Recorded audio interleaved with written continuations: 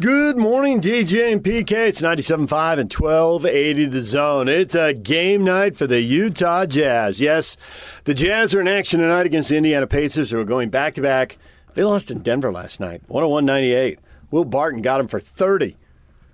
Jokic was out. This was a game he had to serve the suspension for running through Morris and blowing him up in retaliation. The Pacers had everything set for him and still couldn't get it done, and now they're going back-to-back against the Jazz. This needs to be another win for your Utah Jazz. All right, we will get to that coming up. We've got Joe Ingles on the way here in the 6 a.m. hour, but we're going to do a little Ute football right now. Nick Ford, Utah offensive lineman with PK and I right here on the Zone Sports Network. Nick, good morning. Good morning. So, Nick, is that about as much fun as an offensive lineman can have, running for 441 yards, pancaking guys, blowing guys up, watch your teammates run into the end zone? Yeah, no, it was a lot of fun for sure. I mean, going out there and doing our job. But we got to make sure that we keep focused and, don't soak in it too much and, start preparing for Arizona. Your guy's been in this conference living in the L.A. area, so you know a lot about it. Do you think right now you're playing as well as any team in the conference is playing? I do believe so. I believe we're playing as well as any team in the country right now with how we're playing, and I think that if we continue to do our job, good things will happen, and that's what we need to continue to do. So it's been a good run here. There have been a lot of good performances and a lot of good results. Looking back, though, can you explain the Oregon State thing? Because you're right, you're playing at a really high level now, and obviously that night you weren't. Like I said, you can't focus on the past. We look forward to hopefully seeing them again in December. And, maybe it's them, maybe it's Oregon, maybe it's Washington State. It's a tight race up there. And, we still got to focus on what we got going down here to get to that point. So we need to make sure that we take care of Arizona first. Were you surprised at all on how easy it was against Stanford? 3 guys running for 100 yards. You blow them out by 45 points?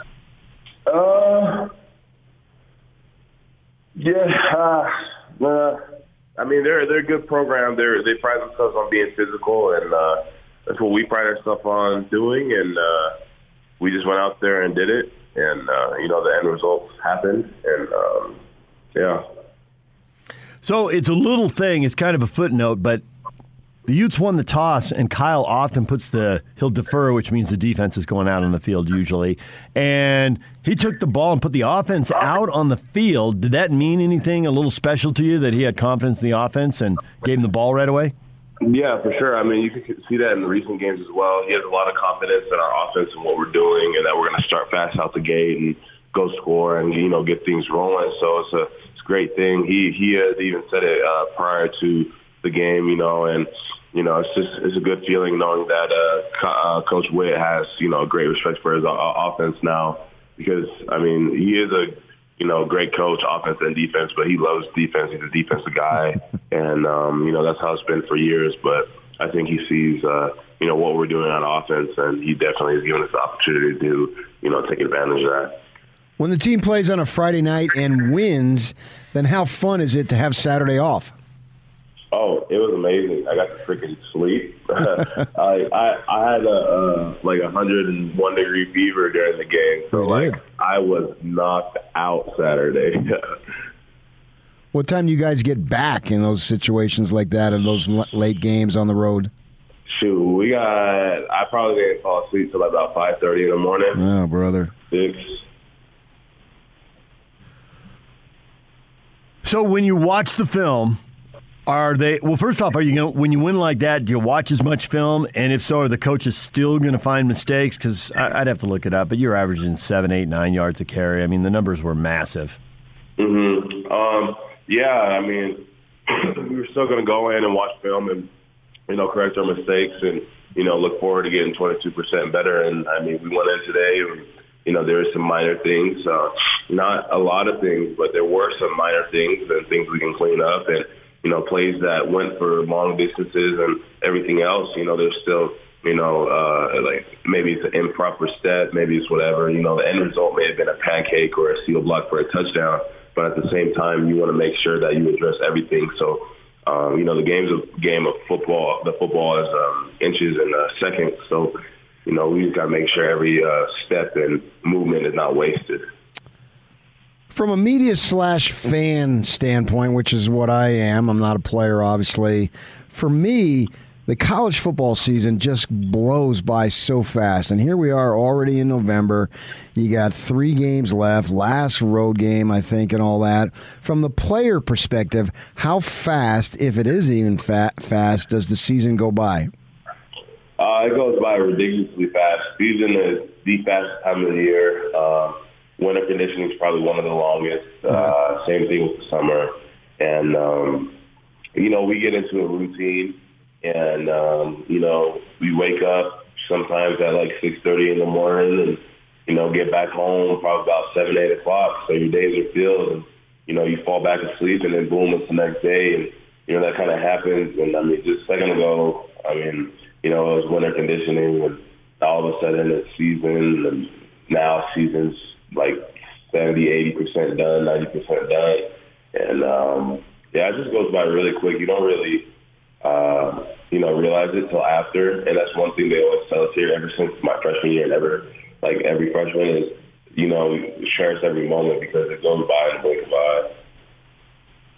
So some of the moments to cherish, there were a couple in the game. Pledger breaking off a 96-yard touchdown run. You've told us before that you come to the line of scrimmage. Actually, they had a shot of you during the game, and I saw you doing it. And you're looking not just at the D-line and the linebackers, but you're checking the secondary. And that shot in the game, you were doing that. Did you know that Pledger was going to have a chance to break a big one on that 96-yard touchdown run, or did that surprise you a little bit? The way the box was fitting up and everything, it was a good box, and we knew we were going to be hatted up well. And, we were looking in the front side, and that safety was the only one sitting there. I said, all right, well, if this safety don't make the play, then it's going to go. And if the safety makes the play, it's going to be about a 10 to 12-yard gain. And, TJ did a great job getting that first 10 to 12 yards and, stiff-arming that safety and making a miss. And, that's the ultimate difference because in the pass game, it's a little easier to see pre-snap. Because, you'll have somebody who's lower or who's not in the area and, the route structure is going that way. But in the run game, it's more, okay, everyone in the box is taken care of. Who's the free hitter? Because there's always going to be a free hitter, whether that's a safety in the open field or a linebacker in the goal line situation. And at that point, it's the running back's one-on-one job to take care of that. And if the running back takes care of it, it's going to happen exactly like TJ's run happened. You talk of how when you're a freshman, you're told by the upperclassmen, juniors and seniors, to cherish this because it does go by fast. And you wonder if you're a freshman and you seem like 3 or 4 or 5 years down the road seems forever. And then when you get there and you look back, you realize it's not forever. It was almost like metaphorically overnight. At what point did you, along the timeline, realize, hey, this thing does really go by fast? Shoot. I probably realized that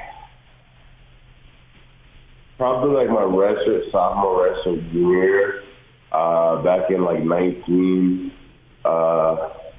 especially 19, because I came in with a lot of older boys like Lo Falamaka, Loko Watafe, Lami. I was here with Lowell and Swift, and by about 2019, all my original friends were gone. Yeah.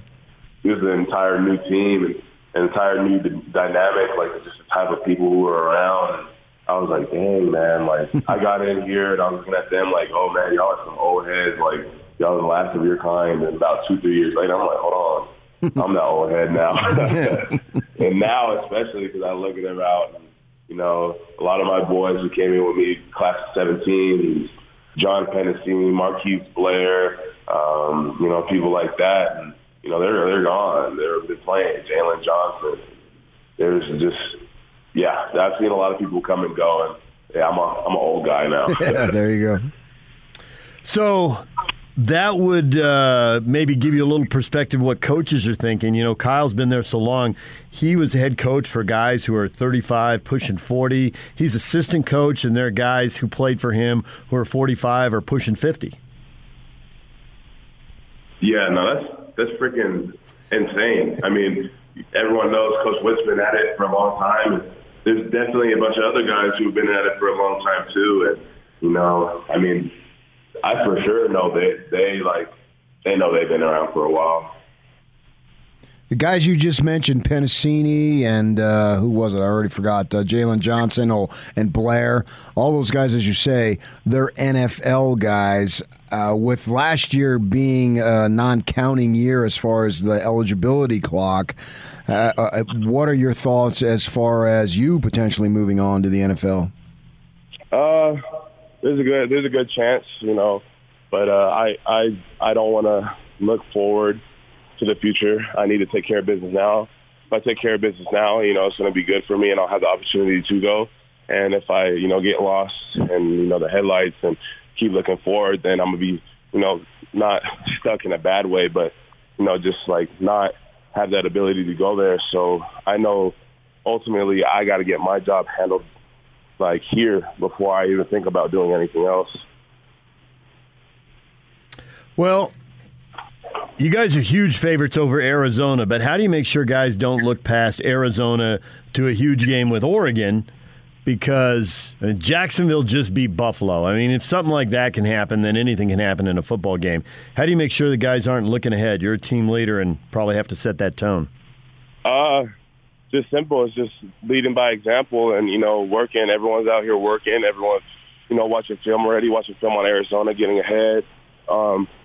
That's the main thing, especially for leaders is, you know, like me, Devin Lloyd, Nephi, Cam, Covey, Mika, we're all, you know, going to take it serious because it is a 1-0 week every single week. So, you know, we need to come into the building and watch the film we need to watch. And on top of that, you know, we need to go ahead and get out on the field, go in the weight room and, you know, grind like it's fall camp.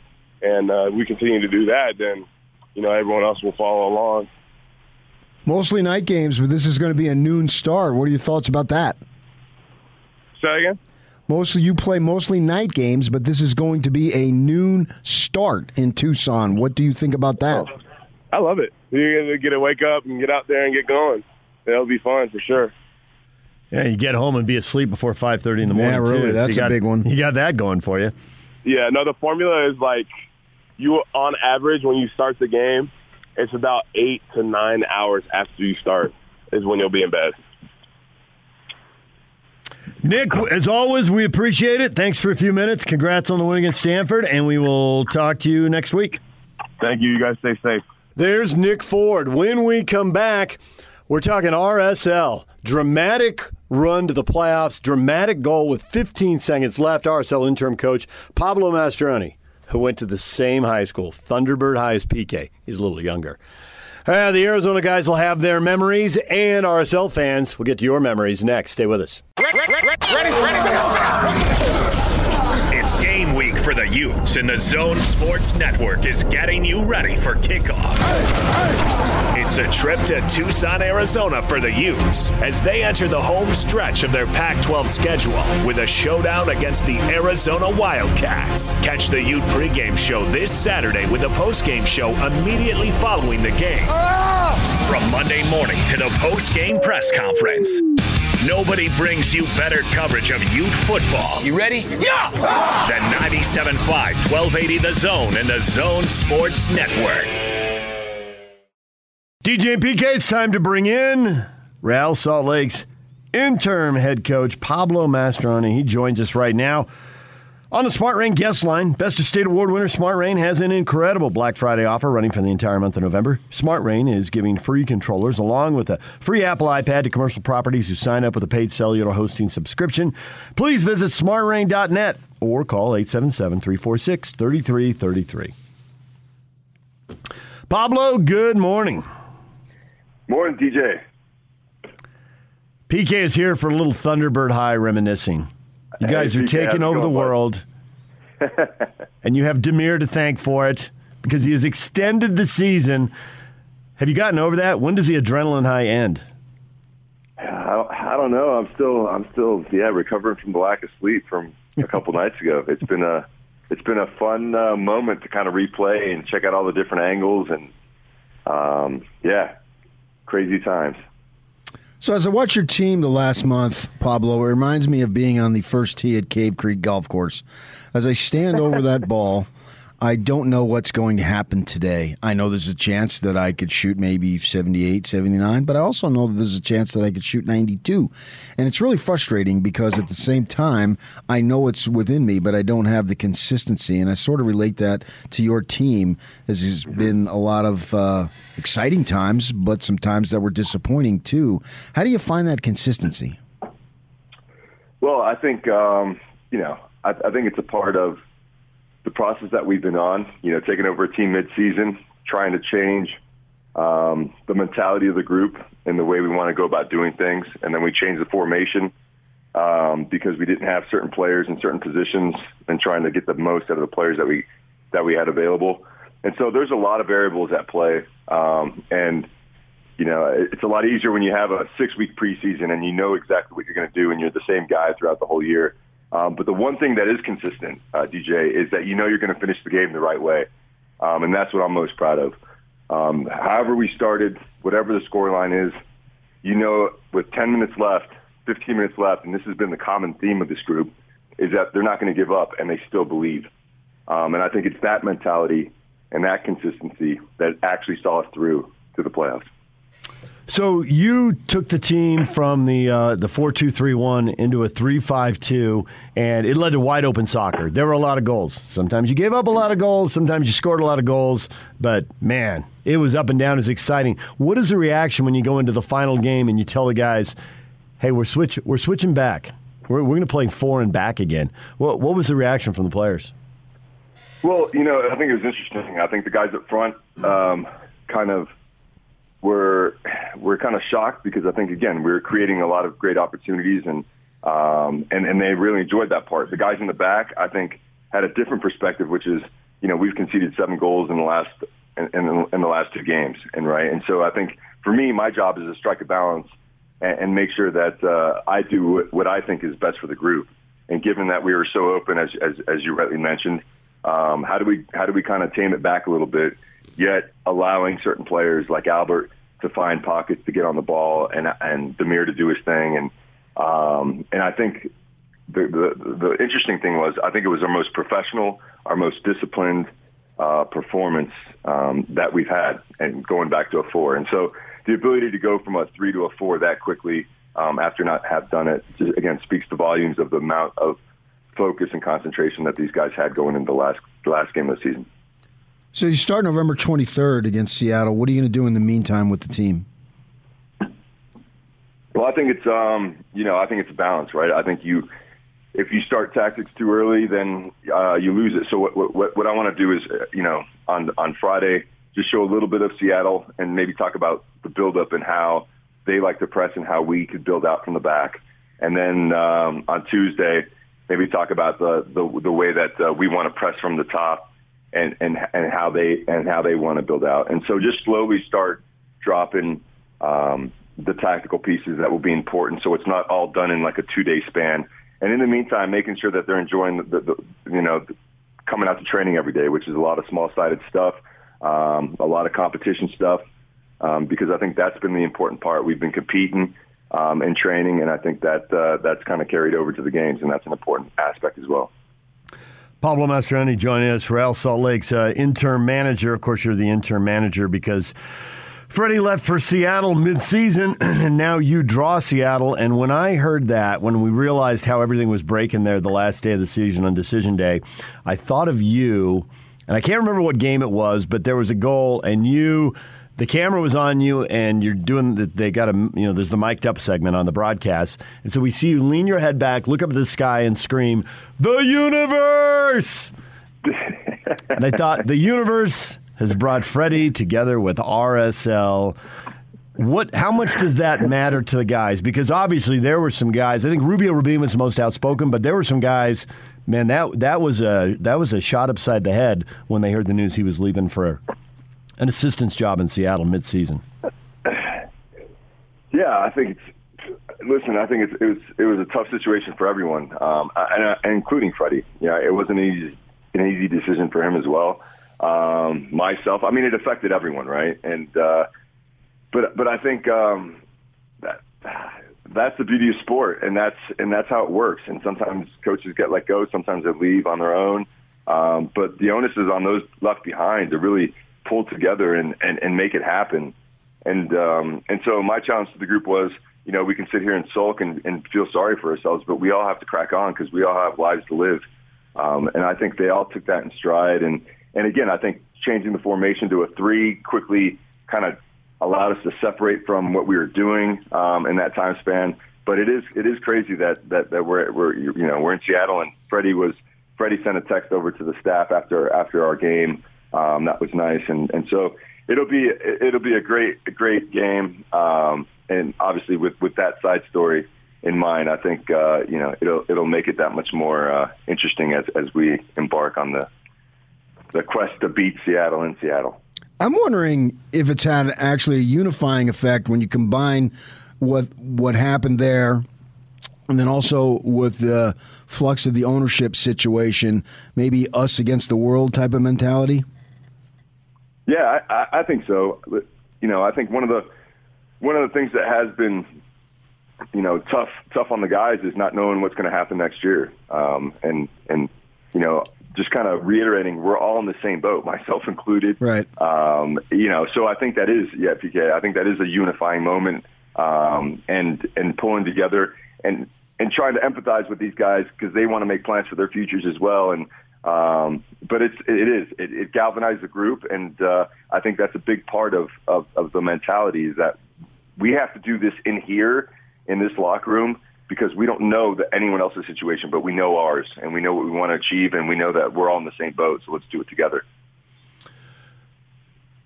Is it too obvious and you don't have to point it out, or do you want to reiterate it because there are so many guys who can't help but think about, where am I going to be living in January and February? It's not that far away.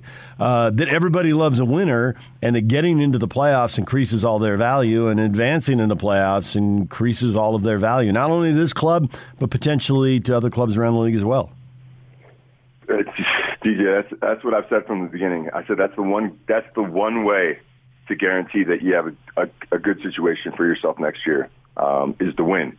Everyone loves winners, and everyone wants a little bit of that magic that's happening in that locker room with them. And so that's been a rallying cry from the beginning, especially when, I took over. And again, I knew less about people's contractual situations than Freddie did. So that was definitely a rallying cry and something that's really motivated this group for sure. So when you were playing high school soccer for Thunderbird, did you ever play that perennial power Cactus High School? PK, at that time, Cactus, we did. We did play Cactus, but I don't know that maybe they were actually. Yeah, probably my freshman and sophomore year, they were powerhouses. Yeah, you're right. Because the reason why I bring that up, their coach, a man named Jack Aldersitz, was the best man at my wedding. Wow. Wow. That's a small world. Yes. As a matter of fact, yes. Small world. Wow. He was married to my sister, and he was my mentor. He's 10 years older than me, a little bit more, but he was the one guy who got me on the path to where I am today. Without him, I'm not even anywhere close to where I am right now. He was my guy. And he died at 58, way too young. But he started, basically is viewed as the godfather of high school soccer in Arizona. Yeah, because he got it as a sanctioned sport. I remember being at Cactus at the first game, and it was just a memorable experience because he played soccer back in New Jersey at Glassboro State, which is now Rowan. It's a sore subject. Some guy donated a bunch of money, and they changed the name.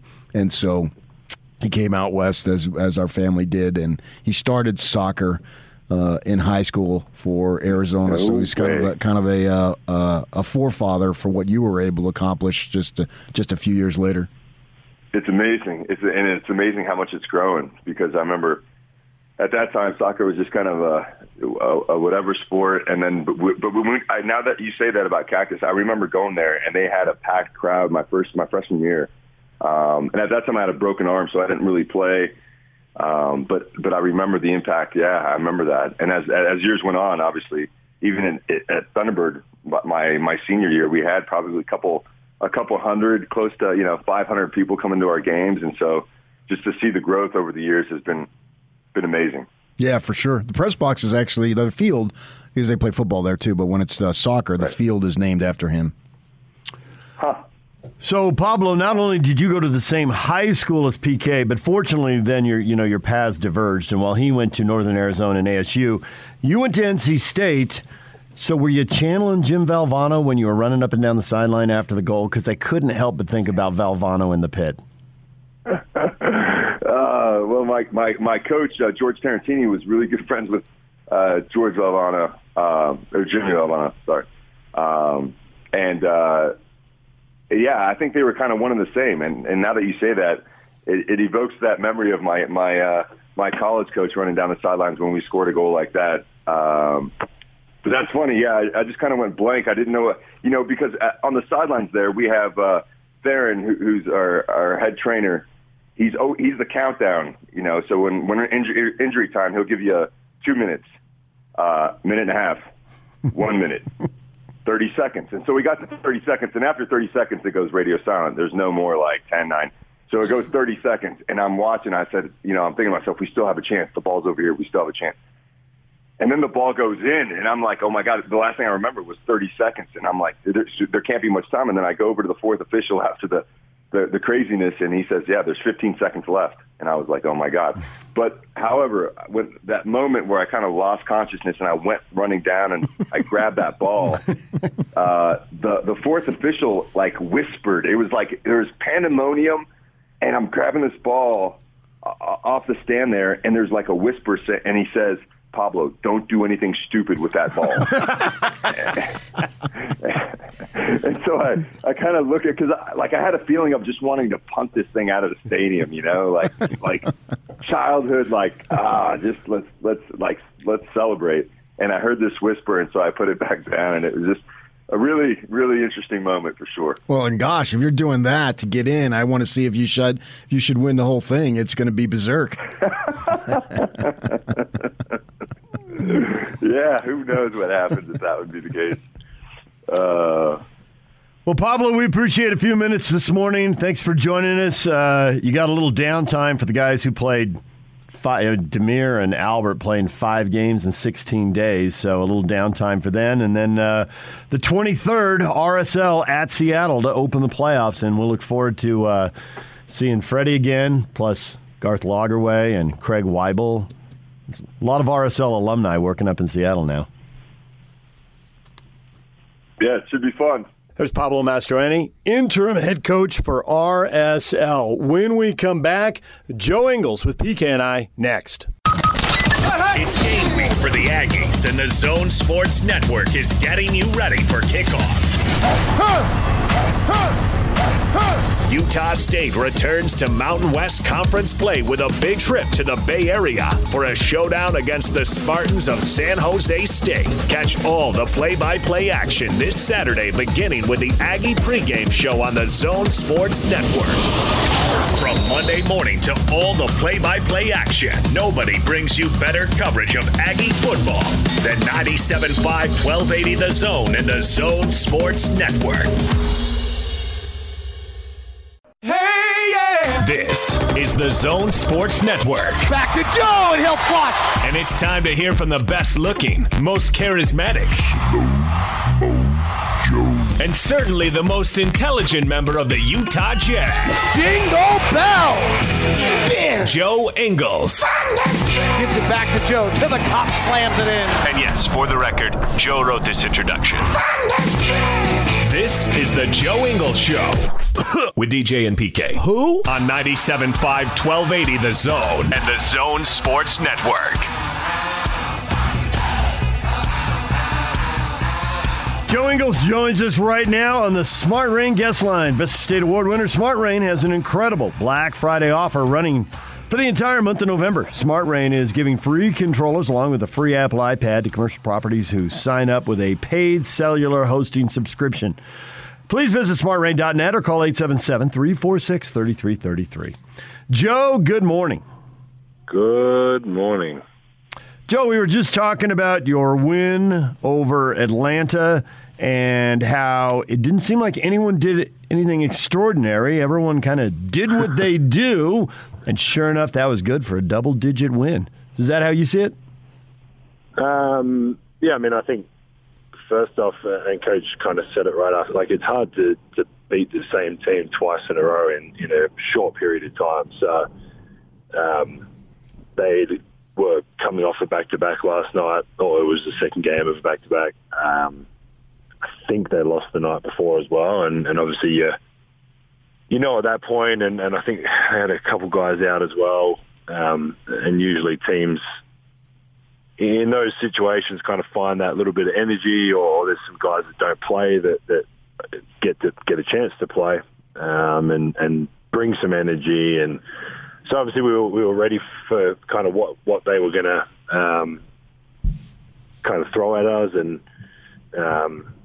obviously Kevin Herter had a good game. Obviously he's come off the bench I think all this year, and that's a perfect example. A guy gets to start and he obviously takes advantage of it. But I think overall, just getting back to us a little bit after the last couple of games, and it was a good game to obviously first out be at home again, and obviously get a decent win and build off that for tomorrow, I think. So you can go Jokic on Morris on one player in the NBA. Who would it be?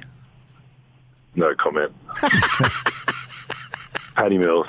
No, come on. That's your best buddy. That doesn't count. You're not running over your best buddy.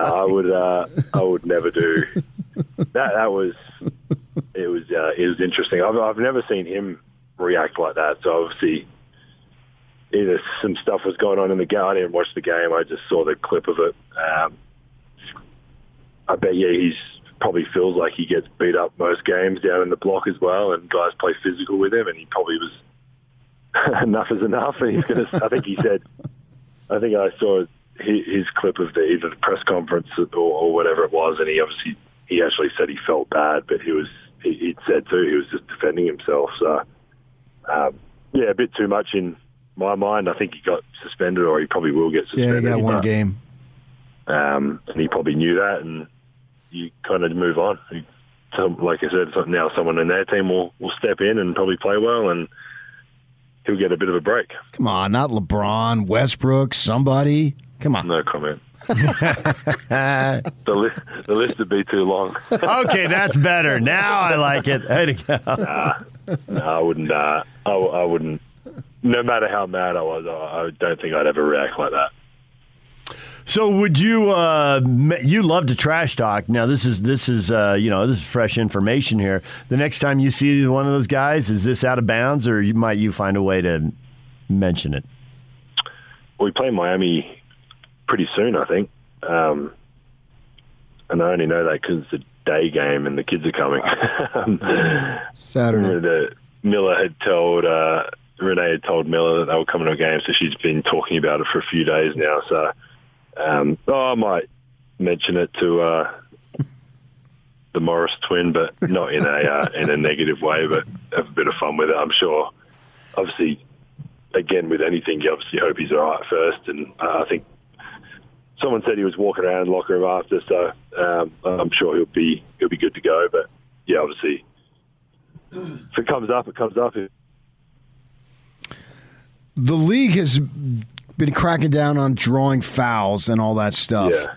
And there was a thing with, I think it was Trae Young, and it looked like he hooked your arm and all that. And it looked like that was what they're trying to go against. What did you think of that? Did they give you an explanation? Because it seemed like that was the very thing that they're trying to eliminate.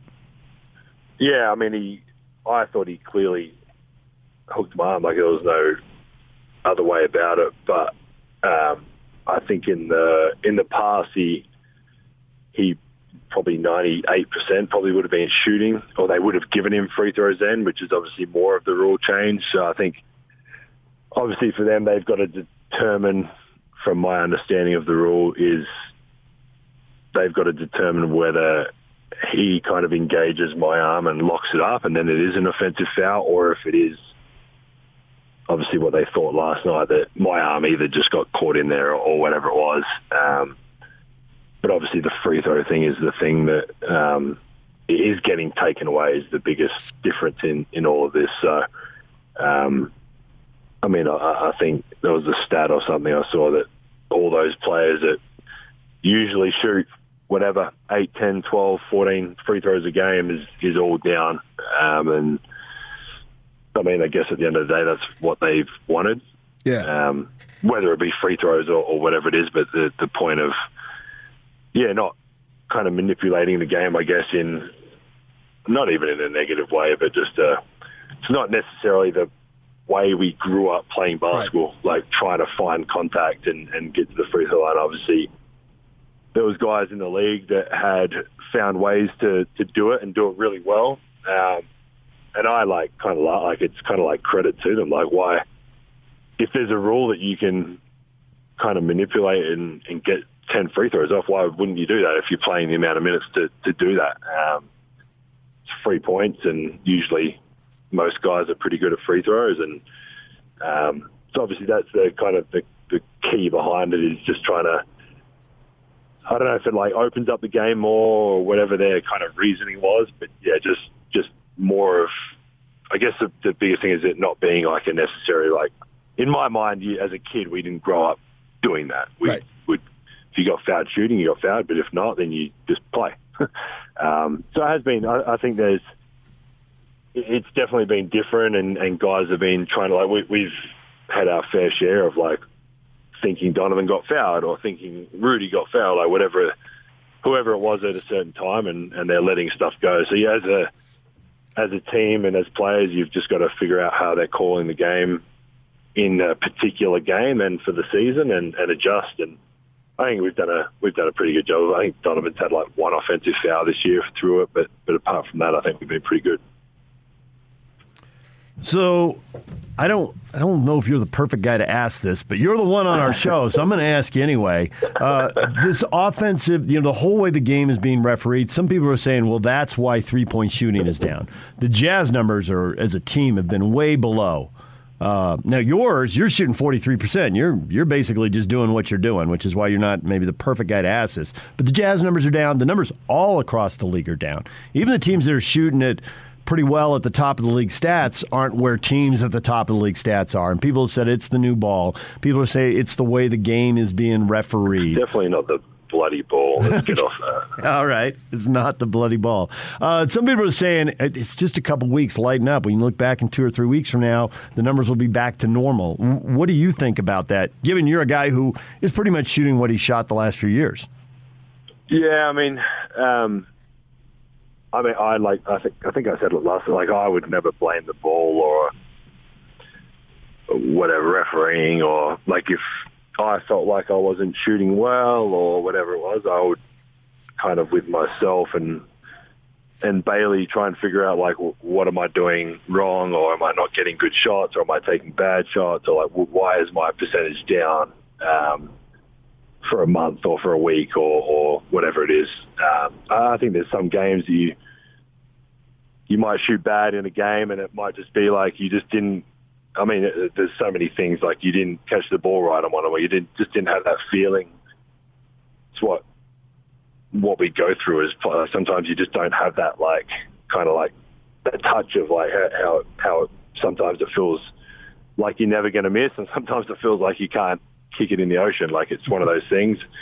The refereeing, I don't think it plays a massive part, because the rules are still, like, if you shoot a three and they land in your space, or you get hit on the arm, or they kind of hit your body, like, you're still getting shots for them. Like the hooking rule, and they're the kind of biggest rule changes, I guess. So, I mean, I think for our team, we actually talked about it, or Coach talked about it the other day, like, for us to have the record we're having, and I think we're up there still pretty high in, like, offensive rating in terms of how we're playing. We're still getting good shots. We're still moving the ball like we kind of usually do. There's different times that we don't. There's different times that we will shoot better than others, obviously. But our shooting number, I think mainly our 3-point percentage is down on what it was last year and probably previous years. But the flip side of that, like, we're still, whatever our record is, and we're still playing reasonably well and winning games. So it's like, those, for us, those numbers we feel like are going to even out eventually, whether it be sooner or later. I think we, as a team, pride ourselves in trying to get the best shot every time. And I think if we keep doing that, then obviously our percent, we're going to be getting open looks. And overall, we're a pretty good shooting team if you look at our roster. So, I mean, we haven't kind of, I guess, dove into it that much. Coach will obviously bring it up at different times and talk about it. And but yeah, I think over the course of a year, and even individuals, like, I mean, JC is a good example just because it's probably more of an obvious one. Like, he's had a couple bad shooting games. Like, JC is not going to be like that all year. Like, I would be so confident in saying that his numbers will go to where they probably either usually are or maybe better. And I mean, a part of it too, I think, for our team is, like, JC was just the sixth man of the year. Like, they're going to scout him. We just had the best record. Donovan is done. Like, guys are preparing for us. Teams are going to give us their best shot. Teams are going to prepare for JC because they saw what he did last year and what he did against certain teams, and they're going to be ready for him. So we've all gone through that as individuals and obviously as a team. So, there's so many factors that kind of go into it, but I think at the end of the day, I think our numbers will always be, give or take, what they normally are, because we do play the right way and we get good shots, and we again will more than not make those shots. How long does it generally take for new teammates to assimilate and everybody's together knowing what they're going to do? Oh, it's always different. Obviously, individuals sometimes take longer than others to pick up the whole concepts of how you're playing. And I mean, if you're moving around teams every year, it might even just be the wording of it. I think Hassan was saying to coach one day, like, what we call channel, they would call something else. Yeah. Like, it's just little things like that, and what they called channel might be another word that we use for something else. So as in the heat of the moment, he hears that word and he thinks we're doing something different. It's just like little bits and pieces. And obviously, as you guys know, our game plan is pretty in depth, and the wording is different. Coach prides himself on quirky words. Just he even says part of it's like funny so that we probably remember it better because it is like a funny word or the way he'll explain it. But it always takes time, and I mean, we're lucky we've only got really a couple new guys, and they've been really good. Like, Rudy Gay obviously has mainly been watching practice and being involved here and there, but picking things up at practice, and Hassan's obviously playing in the games, Eric's playing in the games, so you're picking up on the fly some of it. But we've been pretty good. You always want to be a little bit tighter in something or understand something a bit better or whatever it is. But we're in a pretty good spot. And again, like I said, we're still winning games for the most part. I mean, you lose to a pretty tough team in Miami, obviously Chicago, and a young, kind of energetic team that came out on the front foot in Orlando that was probably more our fault than them playing. Like, we feel like if we'd done a couple more things here and there, we'd probably win that game. So, we feel like we're in a pretty good spot all around. Joe Ingles joining us here on 97.5 at 1280 The Zone. As a guy with a family, how excited do you get when you look at the schedule and see 9 out of 11 at home? You're going to be home with the kids until December. There's no long road trips. Kids. I'm sorry, my Australian accent blows. Not as good as yours. You have a quality one, PK. Yes, very, very excited. I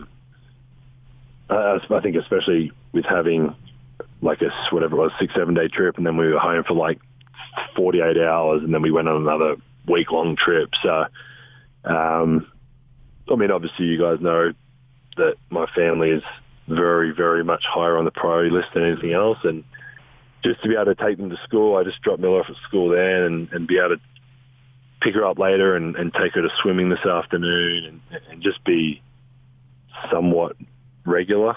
Try and be a regular dad that does things for his kids, obviously there for his kids, and it's not in another state or traveling or doing something with work. So, be able to spend time with Jack and obviously be now with Renee back from the marathon and all that as well, just to be able to all be home at the same time and spend some time together. And Renee's mum's in town, so for Renee to spend some time with her mum now, and it's very relaxing.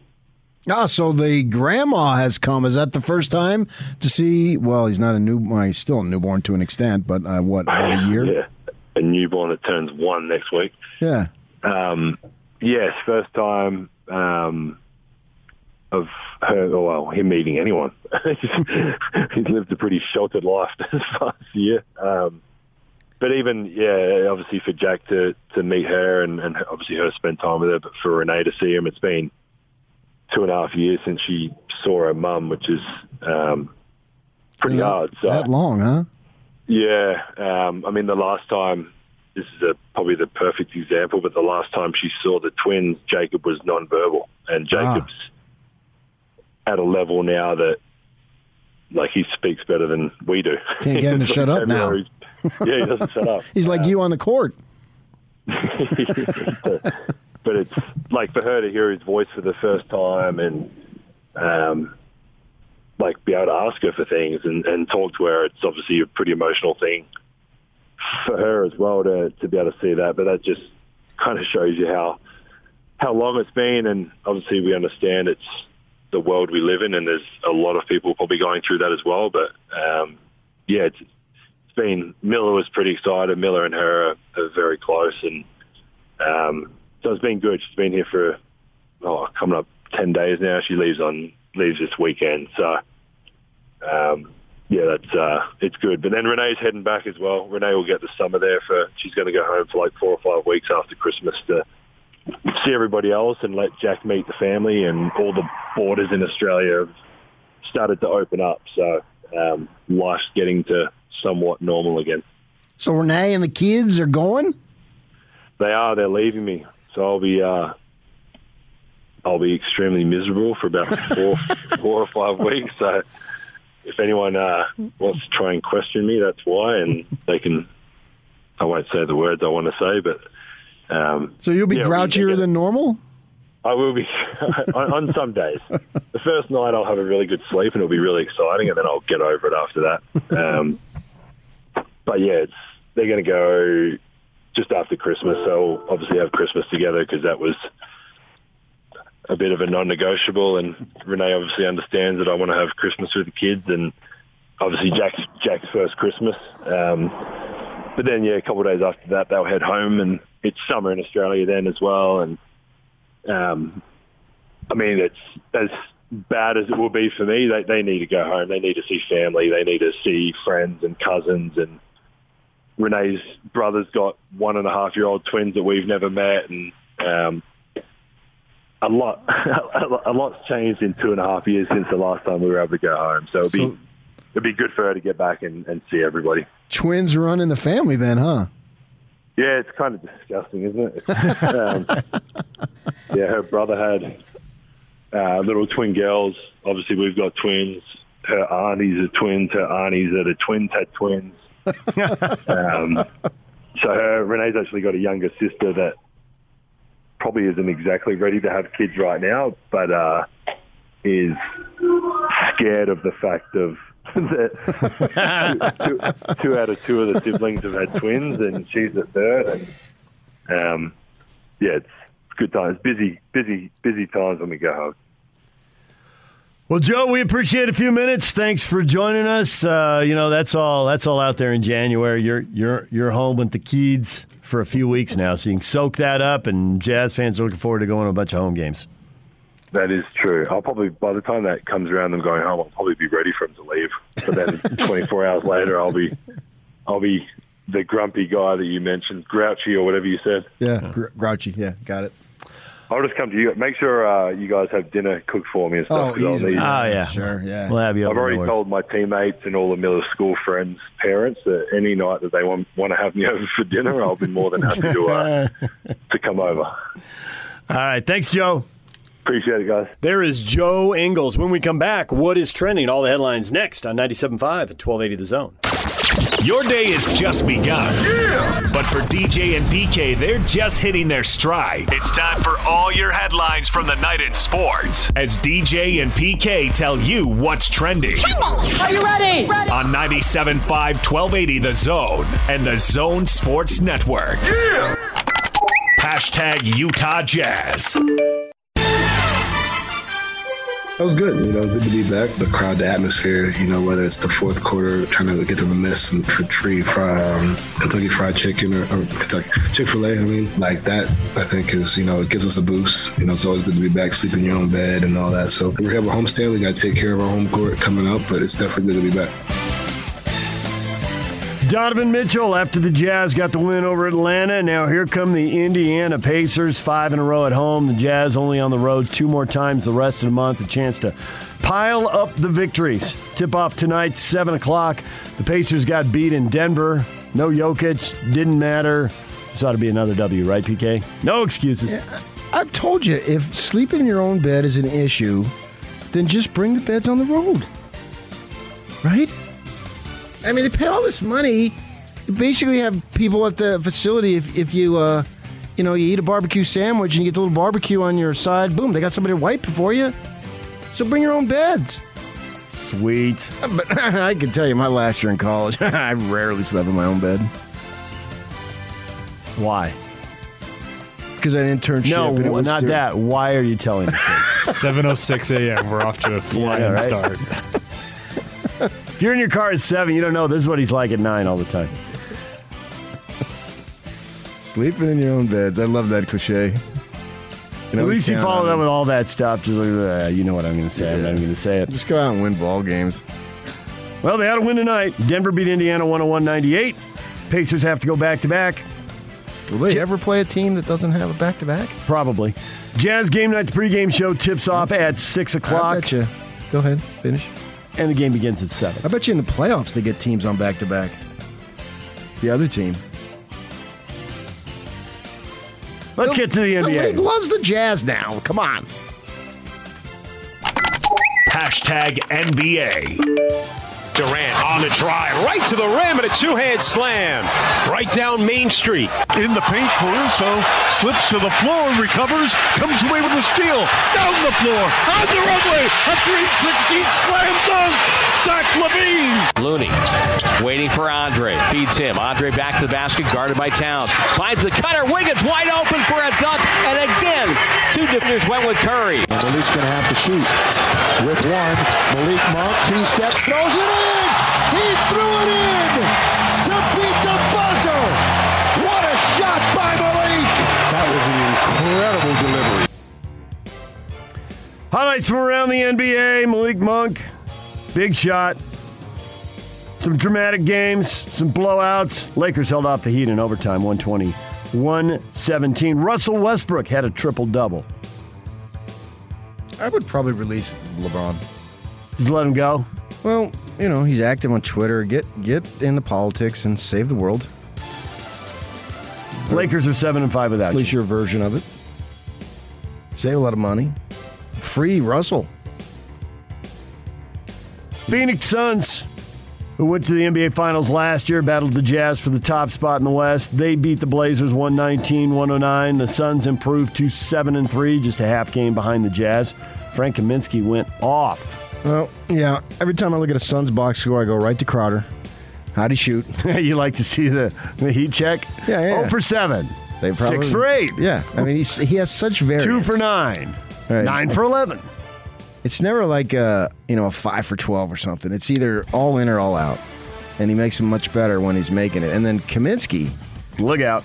He was thinking, hey, if they don't sign me to a max deal, I'm PO'd. Forget you, DeAndre Ayton.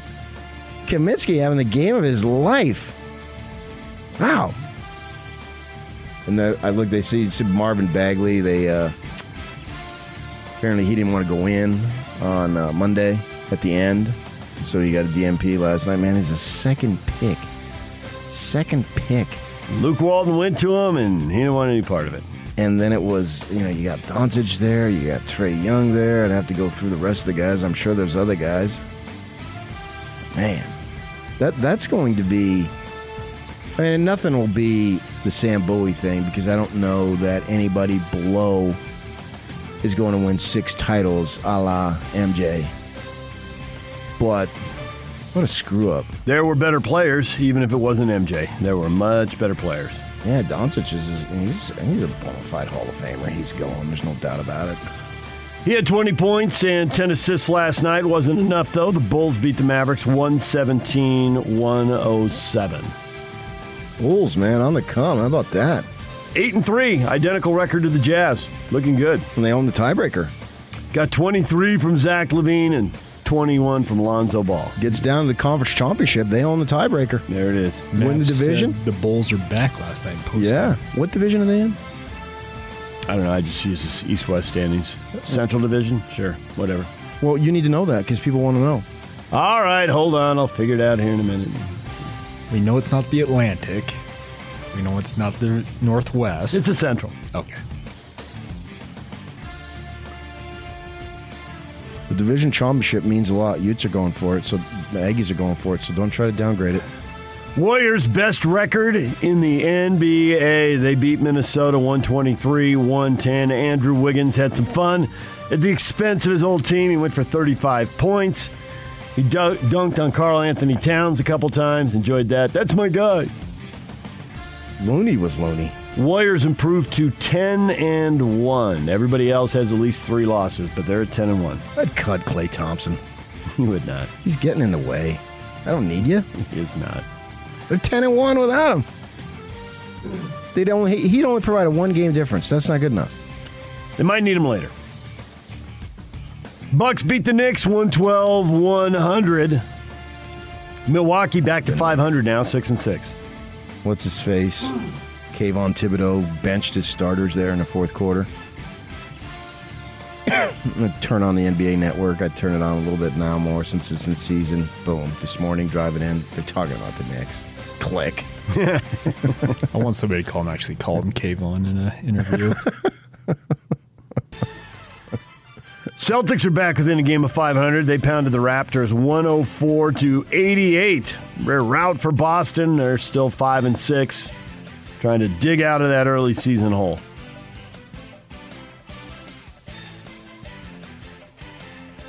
Jimmy Butler sprained his ankle, left that loss in L.A. Got to keep an eye on that because the Heat are going to be here on Saturday. He only played 12 minutes in that game. See if the Heat are going to be shorthanded when they come into town to play the Jazz Saturday afternoon.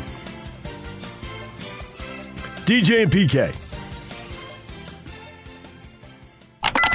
Hashtag college basketball. Well, PK, you were just talking about how BYU is now recruiting for the Big 12 when they're talking to mission kids, and Colin Chandler, Farmington High star, expected to go on a mission and then enroll at BYU 2024. And he's a Big 12 recruit. And when he comes back, he'll be on a mission to take BYU to the 2024 Final Four. High goals. Colin Chandler. I already got his jersey. I don't think you do. Dad is a Ute fan, season ticket holder, U of U grad. I'm taking you, Mark Pope says. You're coming with me. Sorry, Craig T. Smith. It's not happening. This is gigantic. With the emphasis on I don't know why, but it just sounds good. I was about to ask you why. DJ and PK. Hashtag NFL. It would be nice to have an apology, Mac. It would be nice to have an apology, but I mean, it's not going to happen. And however the NFL handles it, it's on them. I would just like to play them again. And I wish all my fellow DN brothers happy hunting. And that's all. Who was that, Zach Wilson? That was Brian Burns. He's upset with Mac Jones. Mac rolling his ankle, grabbing and rolling. So, happy hunting to all the DNs who might be hitting Mac from the blind side. Why is it the blind side? I mean, I know we got the movie, but can't you just see both sides? And if I look to my left, isn't the right the blind side? Thursday Night Football, Ravens and Dolphins. Baltimore 6-2. Baltimore and Tennessee, the last two lost teams in the AFC, fighting for the best record over there. The Dolphins, a horrible 2-7. Now, who's the quarterback for those guys now? Is it Chad Henne? Joe Flacco? Joe Flacco. Flacco's with the Jets. I know. Well, he was last week. Good point. I know. He was standing over there with Zach Wilson. I saw that. But who they got? His Tua's hurt all the time, isn't he? Tua has been hurt, yes. He's been in and out. So who's their quarterback? I don't know who's backing up when he's gone. They're 2-7. I got to admit, I'm not watching Dolphin football or paying much attention at all. They're Miami. They got rolled. I'm not surprised. But I'll be watching a little bit until the Jazz game starts tonight. Get the first quarter in. Jacoby Brissett. Brissett. That's right. Yeah. Hope he does well. Odell Beckham Jr., Chiefs, Packers, or Saints all looking at him after he exits in Cleveland. Got a favorite there? If you were advising him, which you're not, but if you were, where would you send Odell Beckham Jr.? I'd probably go, he's a drama king, so I think that Andy Reid knows how to handle drama kings. But then if you go to Green Bay, maybe you're under the radar because they got so much drama over there that they don't much know your shenanigans over here. You're a wide receiver. We got a quarterback and MVP, a Super Bowl winner. We're gonna handle his drama. Right, and Shailene Woodley, she likes the drama. I never got over that he just dumped that race car driver with Danica Patrick. I thought they were going to be a nice, as you guys would say, eternal couple. I thought that was real love, but no, he just discarded. And then Olivia Wilde. I mean, this guy, he's like a female Kardashian. And even them, well, I can't get into that. DJ and PK. Hashtag college football.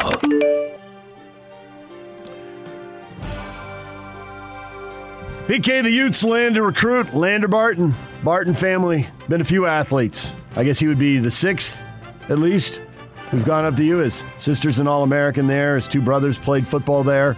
Cody and Jackson, both his parents played there. Lander Barton.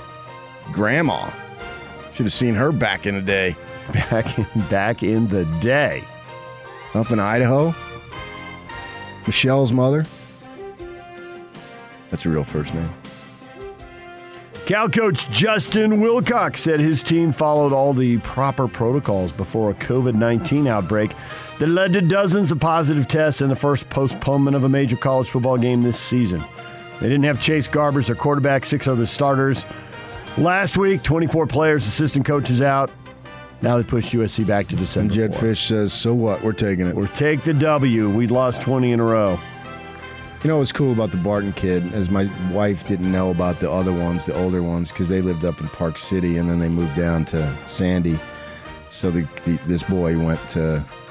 So she knew Lander in junior high? 6th grade, she told me, wow, this kid, man, he is something, blah, blah, blah, blah, blah, blah. And she had no idea. She since obviously knows, but at the time, and she's, we've talked to the mom 1,000 times just around the community, and very nice people. Paul, the dad, got to know him a little bit. He did the chains. His wife told me he did the chains at Brighton football games. He wanted to be down by the action. Then she says, and also so he can coach his son a little bit. Had a little something to say as the chains went up and down the sideline. Yeah. And the way she said it made me laugh. So it's cool to see somebody that you've literally known. And one time down at Pac-12 Media Day, we always stay the same. I've told you that hotel that I stay at, the Spring Hill down there in Manhattan Beach. And they were having beach volleyball at Hermosa, so we check in like on Monday night before the thing, or Thursday night, Friday night, I forget, whatever. And down the hall is this kid. So he looks at my wife, hey, what are you doing here? She looks at him, what are you doing here? And they were there for the daughter was playing beach volleyball. Sure. Yeah, so we went out the next day and watched her play, and it was fun to watch them. Yeah, she's an All-American at the U now. So yeah, crushing it. Yeah. Well, he passed on Michigan and Oregon, Texas. Oh, yeah, the mom. Last time I spoke to her, she was laying out the itinerary of the boys' travel, where he was going. Just got back from here, was going there, then was going over this one, and they're all big names.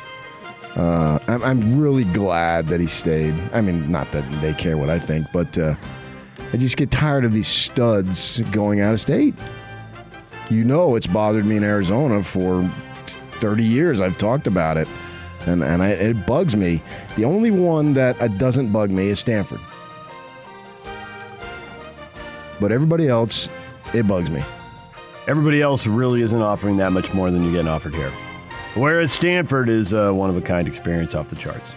Yeah, the truth is now... The academics at Stanford are especially with BYU going to the Big 12, you can, whatever those other places, and Stanford's got the academics, so you put them off to the side.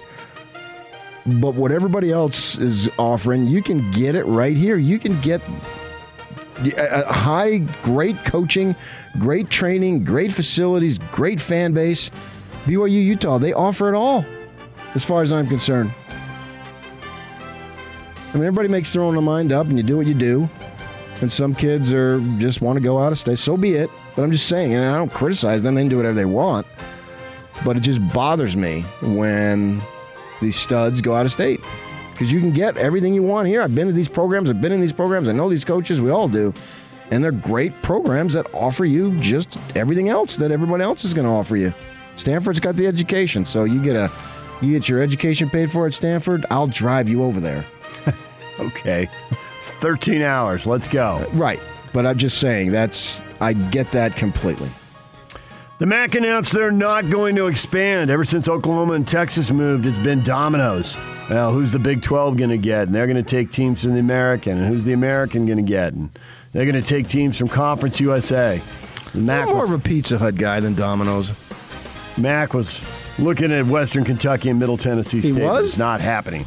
All right, good for Mac. The Mac, not Ron McBride. He is, in my mind, he's the Mac. He's the Mac. As opposed to the Mid-American Conference. Institution around here. Police charged Georgia linebacker Adam Anderson with felony rape on Wednesday. A 21-year-old woman accused him, and he has denied the allegations through his attorney. He voluntarily turned himself into police on Wednesday. He's a likely first-round pick.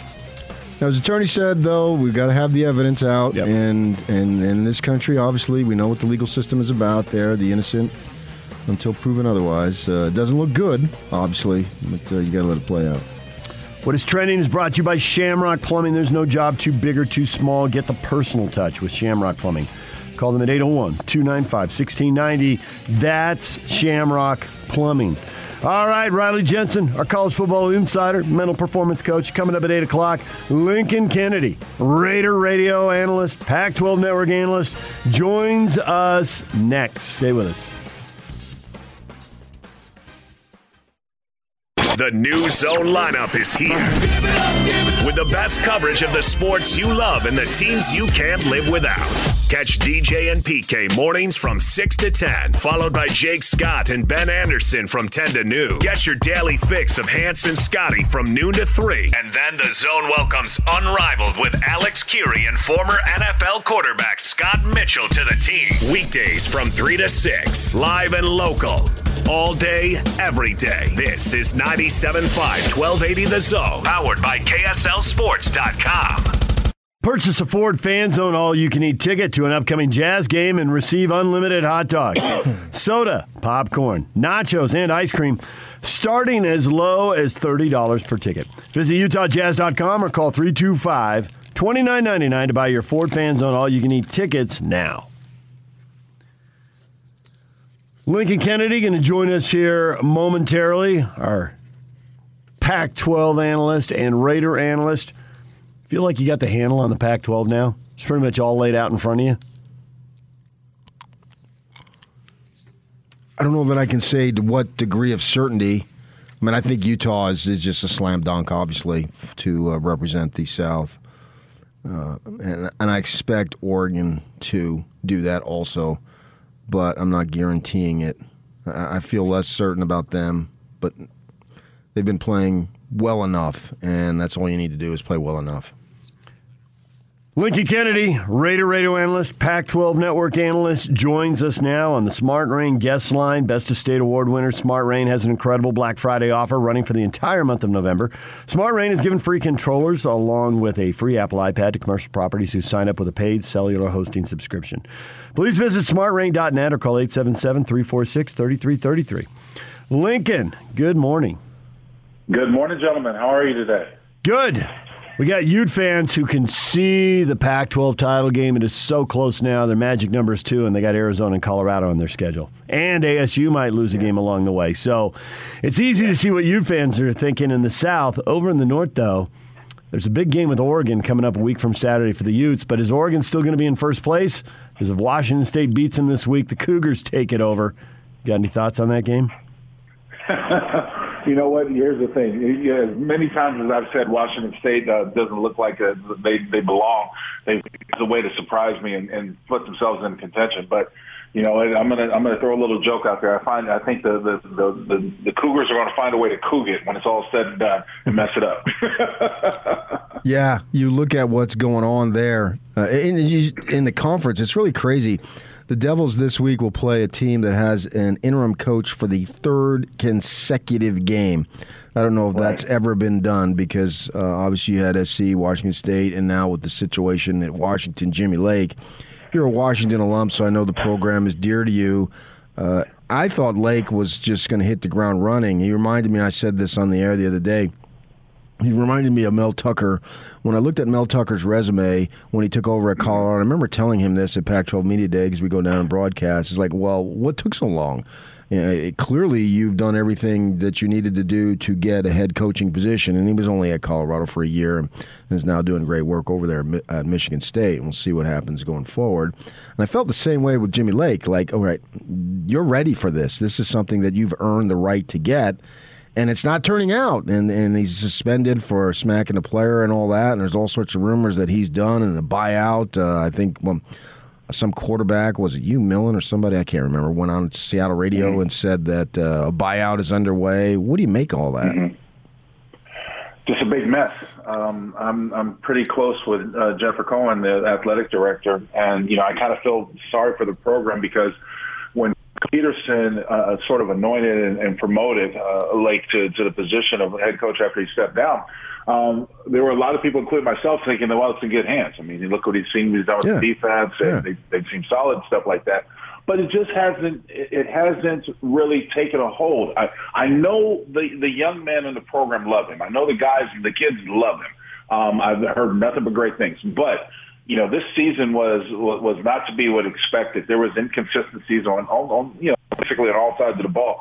And then, of course, firing your offensive coordinator and trying to move along with them just kind of added on top of, the whole thing about him shoving a player and being called on national television. So it's just a mess.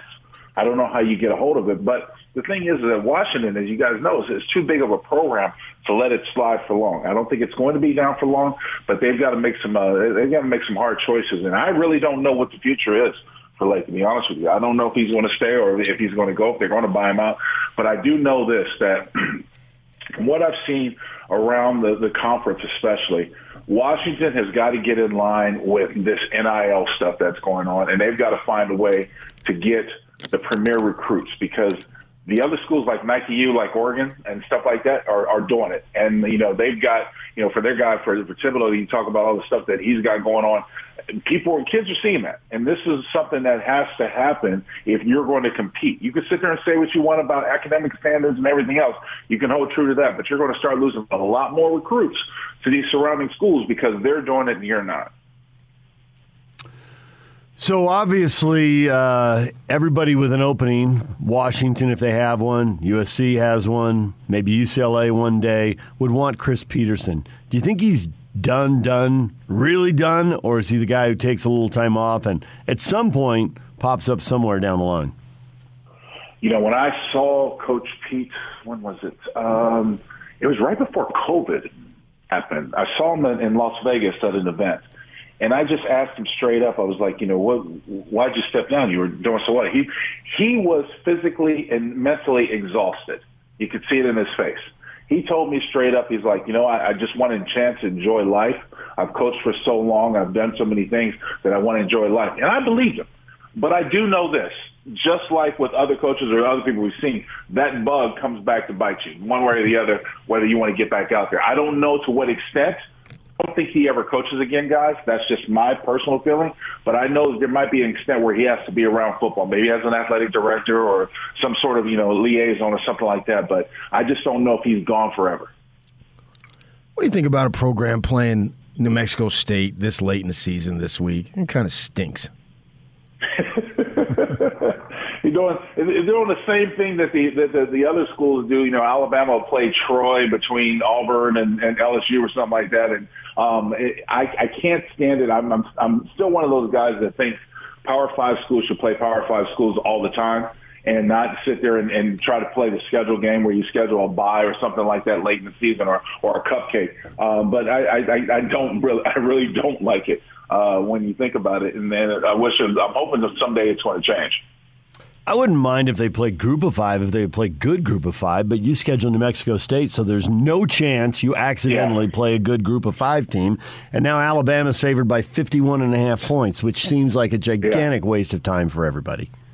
It is. It really is. And it's one of those things where, as long as they let them do it, it's going to happen. And Alabama's notoriously done it for quite some time. That's why, to me, that whole conference is so top-heavy because they don't have to go through the gauntlet like the Pac-12 does, where you have to play nine games. And any given day, you can see somebody get upset or beat. You got schedules like that make it favorable for you to coast through until you need somebody. It's in the bowl game or it's towards the end of the season. A lot of people around here, they're a little bit skeptical of the Utes. It's a little bit of Charlie Brown and Lucy pulling the ball back. It is either they had the issues in November, then they cleared them up in November, and then they went into December. At the title game there, they've lost a couple of those games. They're this close to the Rose Bowl. And it looks like right now that they're going to get Oregon. They got them next week, obviously, at home. And then it looks like they're going to get them that first week in Vegas. I think this is their best chance since they've been in the conference to go to the Rose Bowl. I think things are working for them, and not in a mysterious way, maybe a little bit. Maybe they got some other thing going on, some kind of power. But I think that the team has really come together, and so I believe that it's basically a wash, or trying to pick them, I guess you'd call it, between Oregon and Utah when we get to that point. How do you see it? Well, I loved Utah for a while. I've loved Devin Lloyd and the way the defense has played. I've just been impressed, especially what they did to Stanford. That was a royal beatdown. And then I think the same thing is going to happen this week when they play Arizona. I'm actually doing that game with Pac-12 Network and Broxy Bernstein, so I'll get another chance to see them up close. I agree with you. I think this is Utah's best chance to make a strong run for a Pac-12 championship. I'm not as equally impressed with Oregon. I haven't been all year. I said they've been fortunate, but Oregon's found themselves a place to win. And I'm really, to be honest, I'm a little mixed about it because though they're the Ducks, and I hate the Ducks, and I'm a dog. But the fact is that I want somebody to be a part of the football playoff. Right. And it's Oregon who has the best chance of doing that. So it's like I'm a little mixed, but I don't think that Oregon's good enough to beat Georgia. I don't think they can even beat Ohio State again if you really know the truth, even on a neutral term. So I'm a little conflicted on how I should feel about Oregon. But your question is regarding around Utah. I like Utah. I like Utah's football. I like Utah's chance of winning the thing. And once they take care of business, this week against Arizona, I don't think they're going to have a problem. And then it's going to be a tough challenge for them to beat Oregon twice. But I think they're capable of doing it.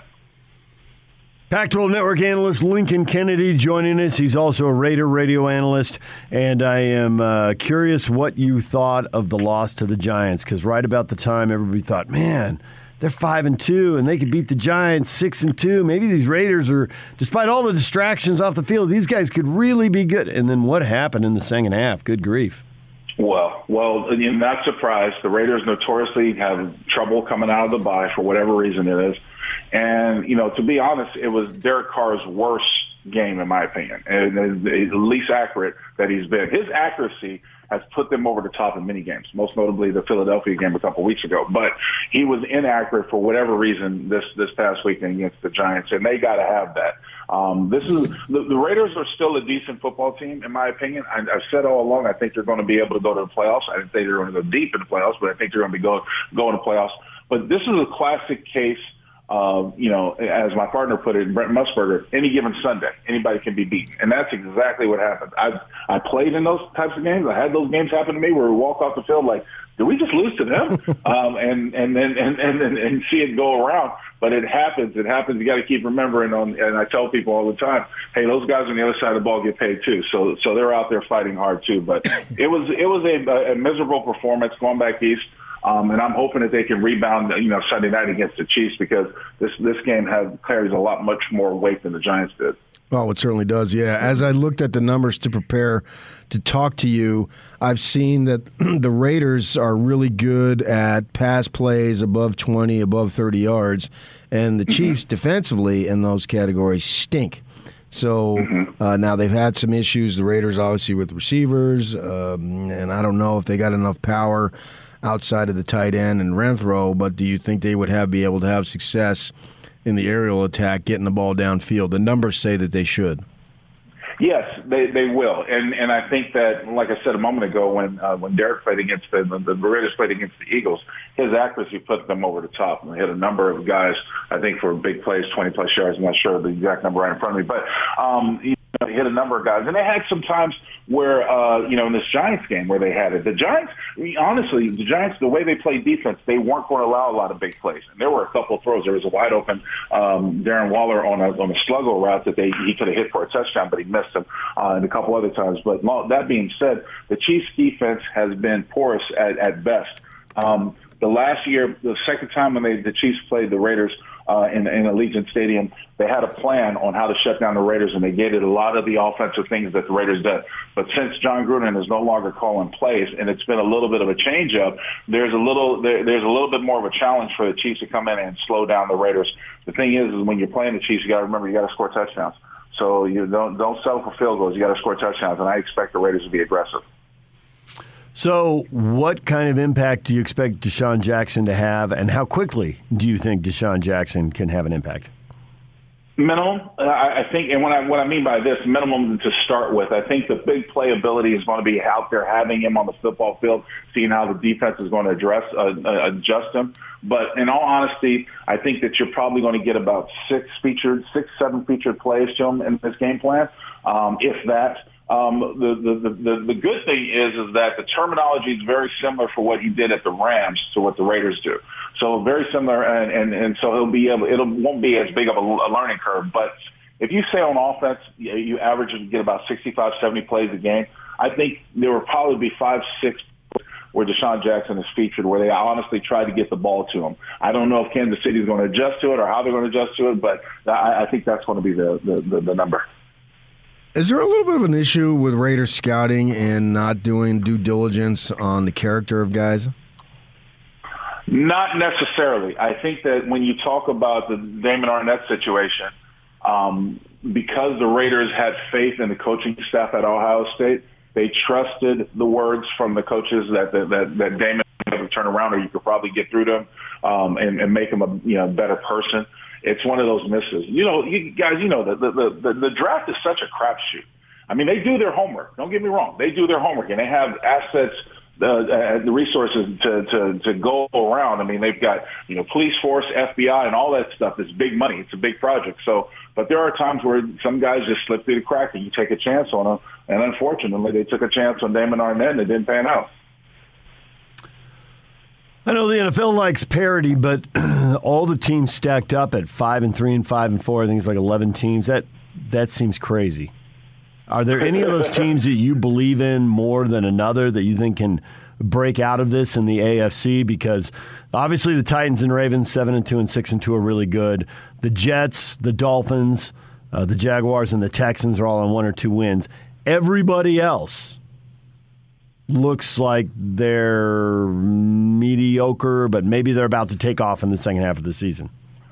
Don't you just love the parity, guys? I mean, it makes our job a lot harder because it's less predictable. You don't have those standouts that you look, even for what it's worth, the Titans and the Ravens look vulnerable, and would it be surprising? Well, I guess it would be surprising if the Ravens lose to the Dolphins, especially when they don't have Tua. But, things like that have happened before. So I like the parity, and I like the sort of, the cluster, if you will, of seeing things mixed up. Right now, I stand by the old saying that a coach once told me that teams that win in November, December play in January.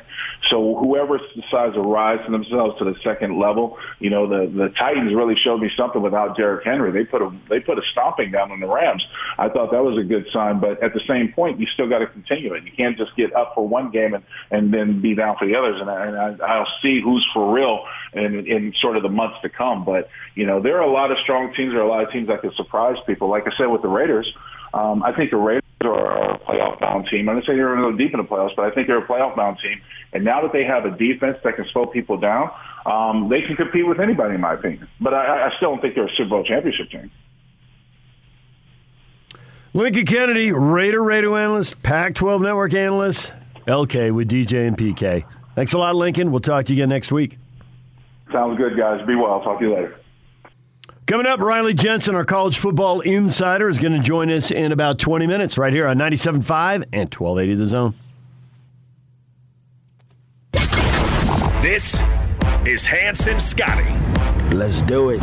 I love Hassan Whiteside's minutes, and then I love Eric Pascal's minutes. I continue to stand back and look at the deficiencies from last year's team, which was a second-round exit, and I continue to think to myself, are they getting better where they were deficient last year? These two are 100% making you better where you were deficient last year. And when the season started, we talked about, okay, can you collectively replace Derek Favors with Hassan Whiteside? Everybody's still going to attack when Rudy Gobert goes off the court. The guy's a generational defensive player. There's no arguing that you're going to take a step backwards when Rudy Gobert leaves the court. But Hassan Whiteside is giving you more than Derek Favors did last year. You throw Pascal in the mix, the Jazz are a better defensive team with Rudy Gobert off the court than they were last year. Yes, this time. sir. And I think that Justin Zanuck deserves some props there. What kind of a show is this? Catch Hans Olsen and Scotty G every day from noon to 3 on 97.5 1280 The Zone, powered by KSLSports.com. Football Fridays presented by Stonehaven Dental. At Stonehaven Dental, they say yes. Yes to free exams and x-rays for new patients and flexible appointments. Say yes to great dental care. Visit stonehavendental.com to schedule an appointment. All right. That's quite cordial of you. All right. Are the Pacers going to be that cordial tonight? Got another routine Jazz victory lined up here tonight with the Pacers coming in back-to-back after Denver? Or are we going to go with what Lincoln just said about the NFL any given Sunday? How did we lose to those guys? He would remember that, walking off the field after a game. Are the Jazz going to walk off the floor thinking, how did we lose to those guys? I think there's very few games in this league in which that it is just show up and win. There's some teams that really do suck. I mean, obviously New Orleans is they're 1-10. Yep.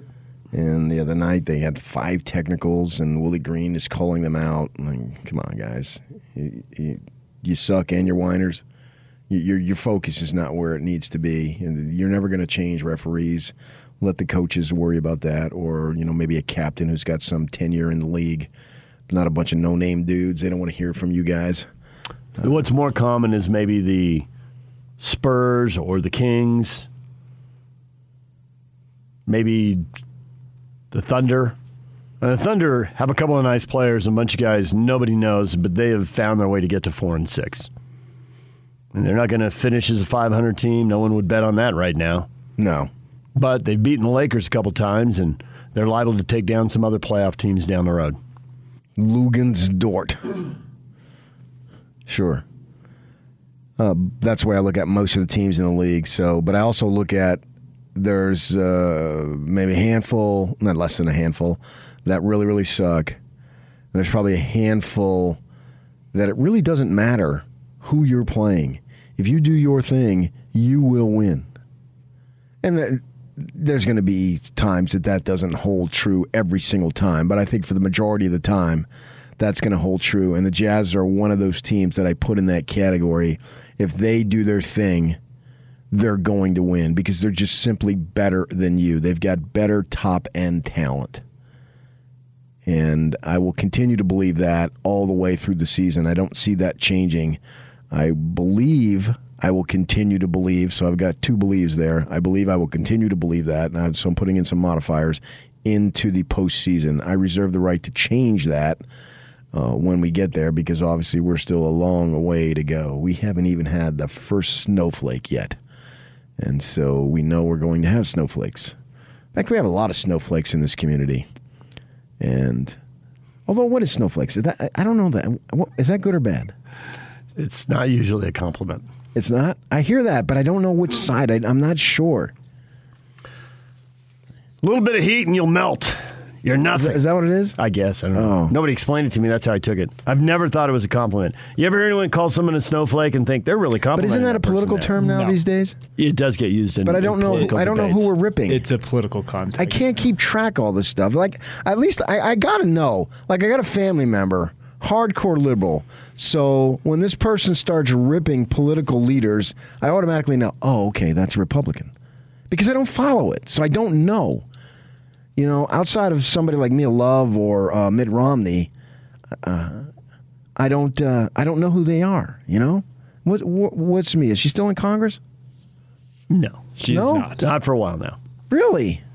We've had 2 representatives since then in her district. Where's her district? Where I live. It's hard to know. It's hard to know? Yeah. The lines kind of squiggle all over the place. I don't really know. Oh, are they fixing it? Yeah, don't be living in Cottonwood Heights, apparently. Mill Creek. Why not? Because apparently all 4 districts are going to be in Mill Creek because of a pinwheel. That'll be like the center, and then they'll all split from there. I'll be darned. Yeah. Snowflake is a politicized insult typically used by those on the political right to insult those on the political left. There, I looked it up for well, you. Good. We got a lot of snowflakes around here. There you go. And so we got a long way to go before we start getting into the postseason. I mean, that's not even on my mindset right now. Maybe 11 down, 71 to go. It's just, it is truly the 26.2 miles or whatever that is. That's what a marathon is, right? Yep. And we're going to ask Joe, and Joe doesn't seem to get caught up in that. But when you start even thinking about the standings, to me, it's just so dang early. I'm just focused on this team and the way it plays. And if it plays according to its capability, it wins. And that's what matters.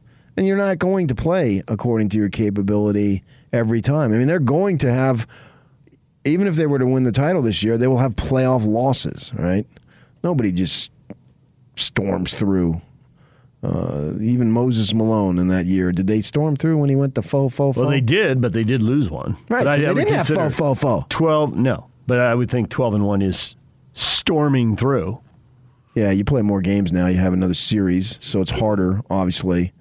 And even the great ones, Jordan didn't just roll over everybody all the time. Yeah, he had, I think, 5 of his 6 went 6 games. Yep. And 1 went 5. Yeah, first one went 5. That's the one I covered, so I remember that vividly. And this team's going to lose. I think every team is going to lose its share of games. It's just that their share of losing games, that number is a lot lower. See what I'm saying? 20.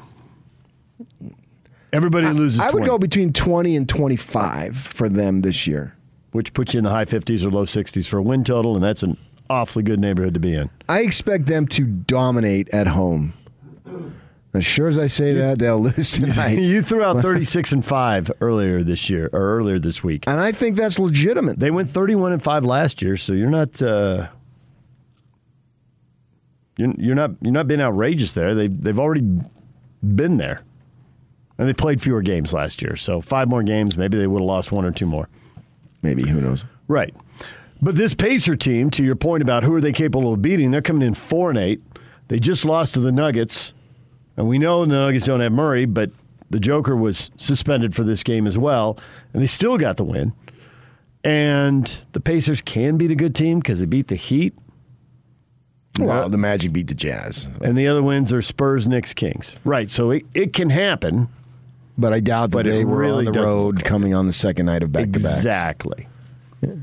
I want them to really bear down and take care of business when taking care of business is a little bit easier. And this is one of those nights that taking care of business is a little bit easier. I don't need them to look polished. I just need them to win. You know, the Gary Patterson line, win by one. That's used to I was say about that. to go the other way. I was thinking they were up by 15 over Atlanta. I was surprised they just didn't push that to 20 and get the bench guys in. I don't care. And fewer minutes and all that stuff. I just on the legs of the Mike Conleys and Joe Ingles. I just don't know how that's going to matter in May. All right, DJ and PK coming up next. Back to football with Riley Jensen, our college football insider, following a couple teams that are closing in on division titles and maybe conference titles, and another team that beat both of them and wouldn't mind bragging about beating those conference champions. We'll talk with Riley about that next. Stay with us. DJ and PK, it's 97.5 and 1280 The Zone. Riley Jensen is going to join us in a couple minutes here. Talk a little college football, get us ready for the big weekend. We do have the question of the day coming up.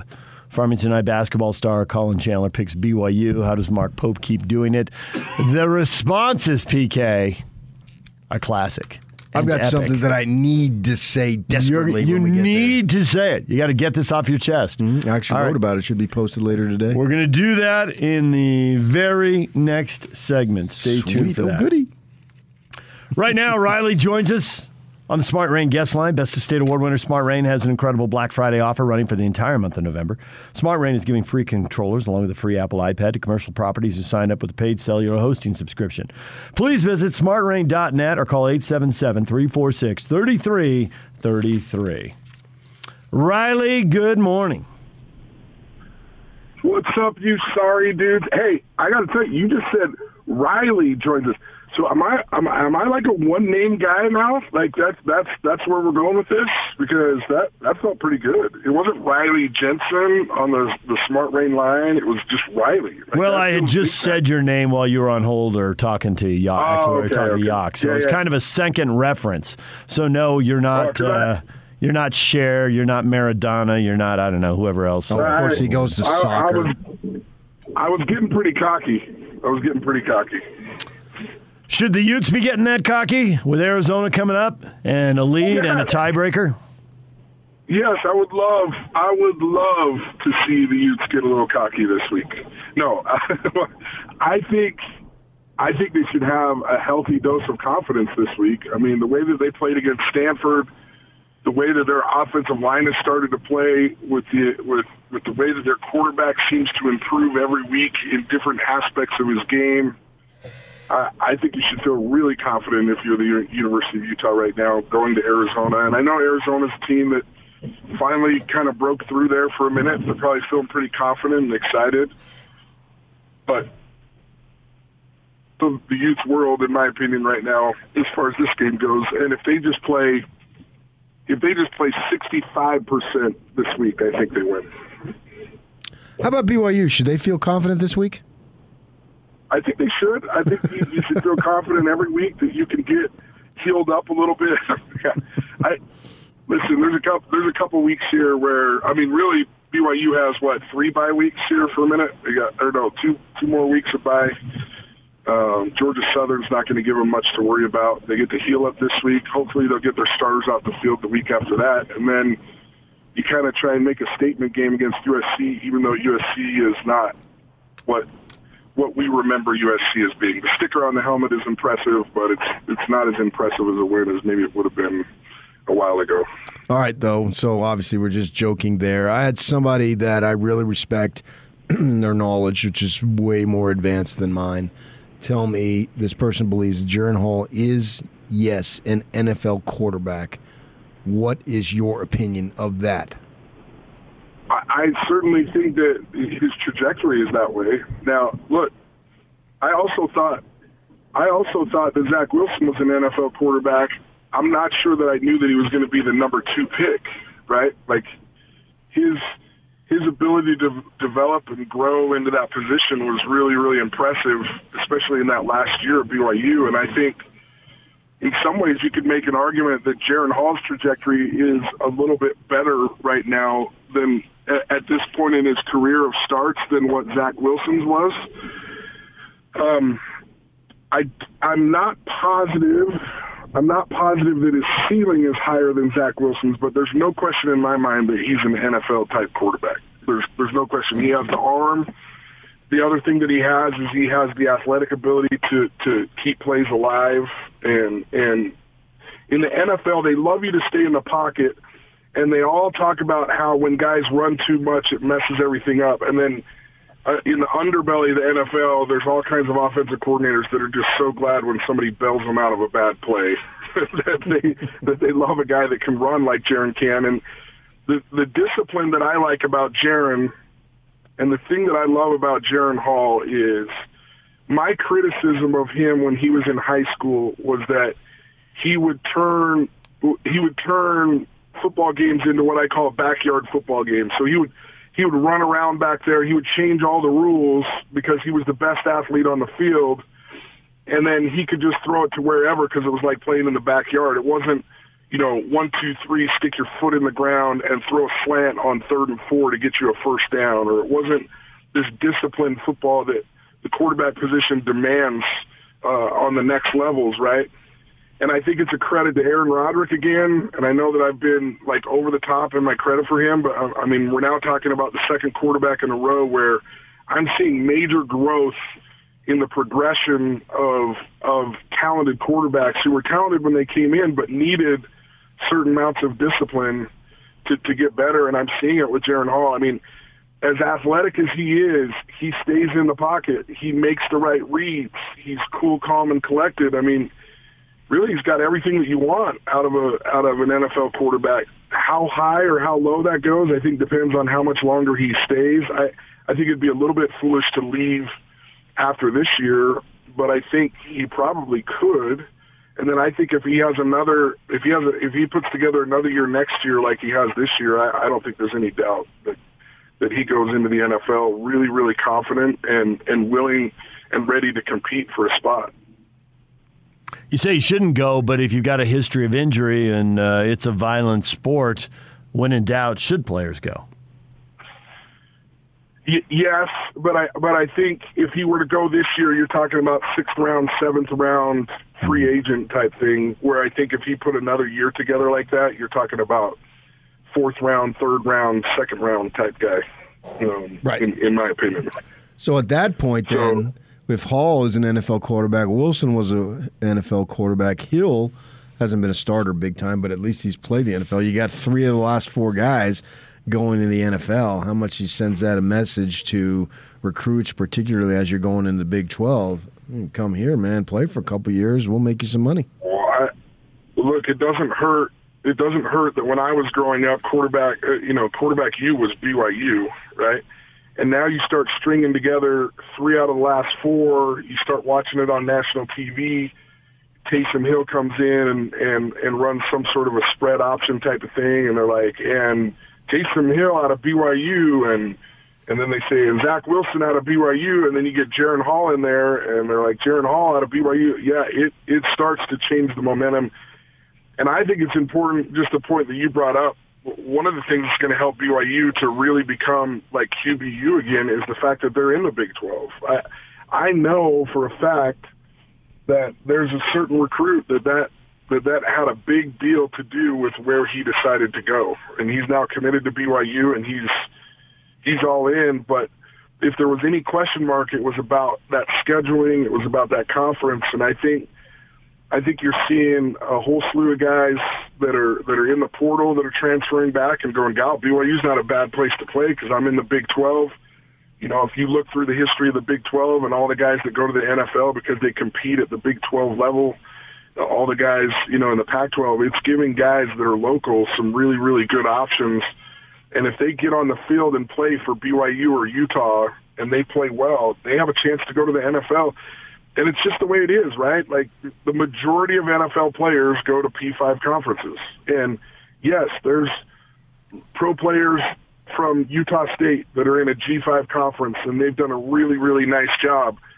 But the percentages are better if you're in a Big 12 conference, you're in a Pac-12 conference, you're in the SEC, you're in the ACC. I mean, when I coached at North Carolina State, there was guys that went and got drafted in the NFL who I didn't think were as good as guys that played with me at Utah State or that I played against in the Mountain West Conference. But when NFL guys are looking at the film and they're seeing their competition, their judgment of what they can do on the next level is that he can do it. If he can succeed on this level, he can succeed on the next level. So it's interesting. When the Utes went to the Pac-12, we saw a lot of Pac-12 schools adjust and come in here and start recruiting and taking players. Now, with BYU going to the Big 12, do you think we're going to see the Big 12 adjust and start coming into Utah and taking players? Or do you think this? We've seen a few guys transfer back in here. Do you think the local coaches will get the upper hand here saying, well, look at these guys who are leaving or transferring back. Why don't you just stay in the first place? Well, I think I think the answer is yes to both of those questions. There's no question we're going to see Big 12 schools come in because BYU isn't going to be a bottom dweller. It's going to take them a minute to be up near the top or in a Utah equivalent situation in the Big 12.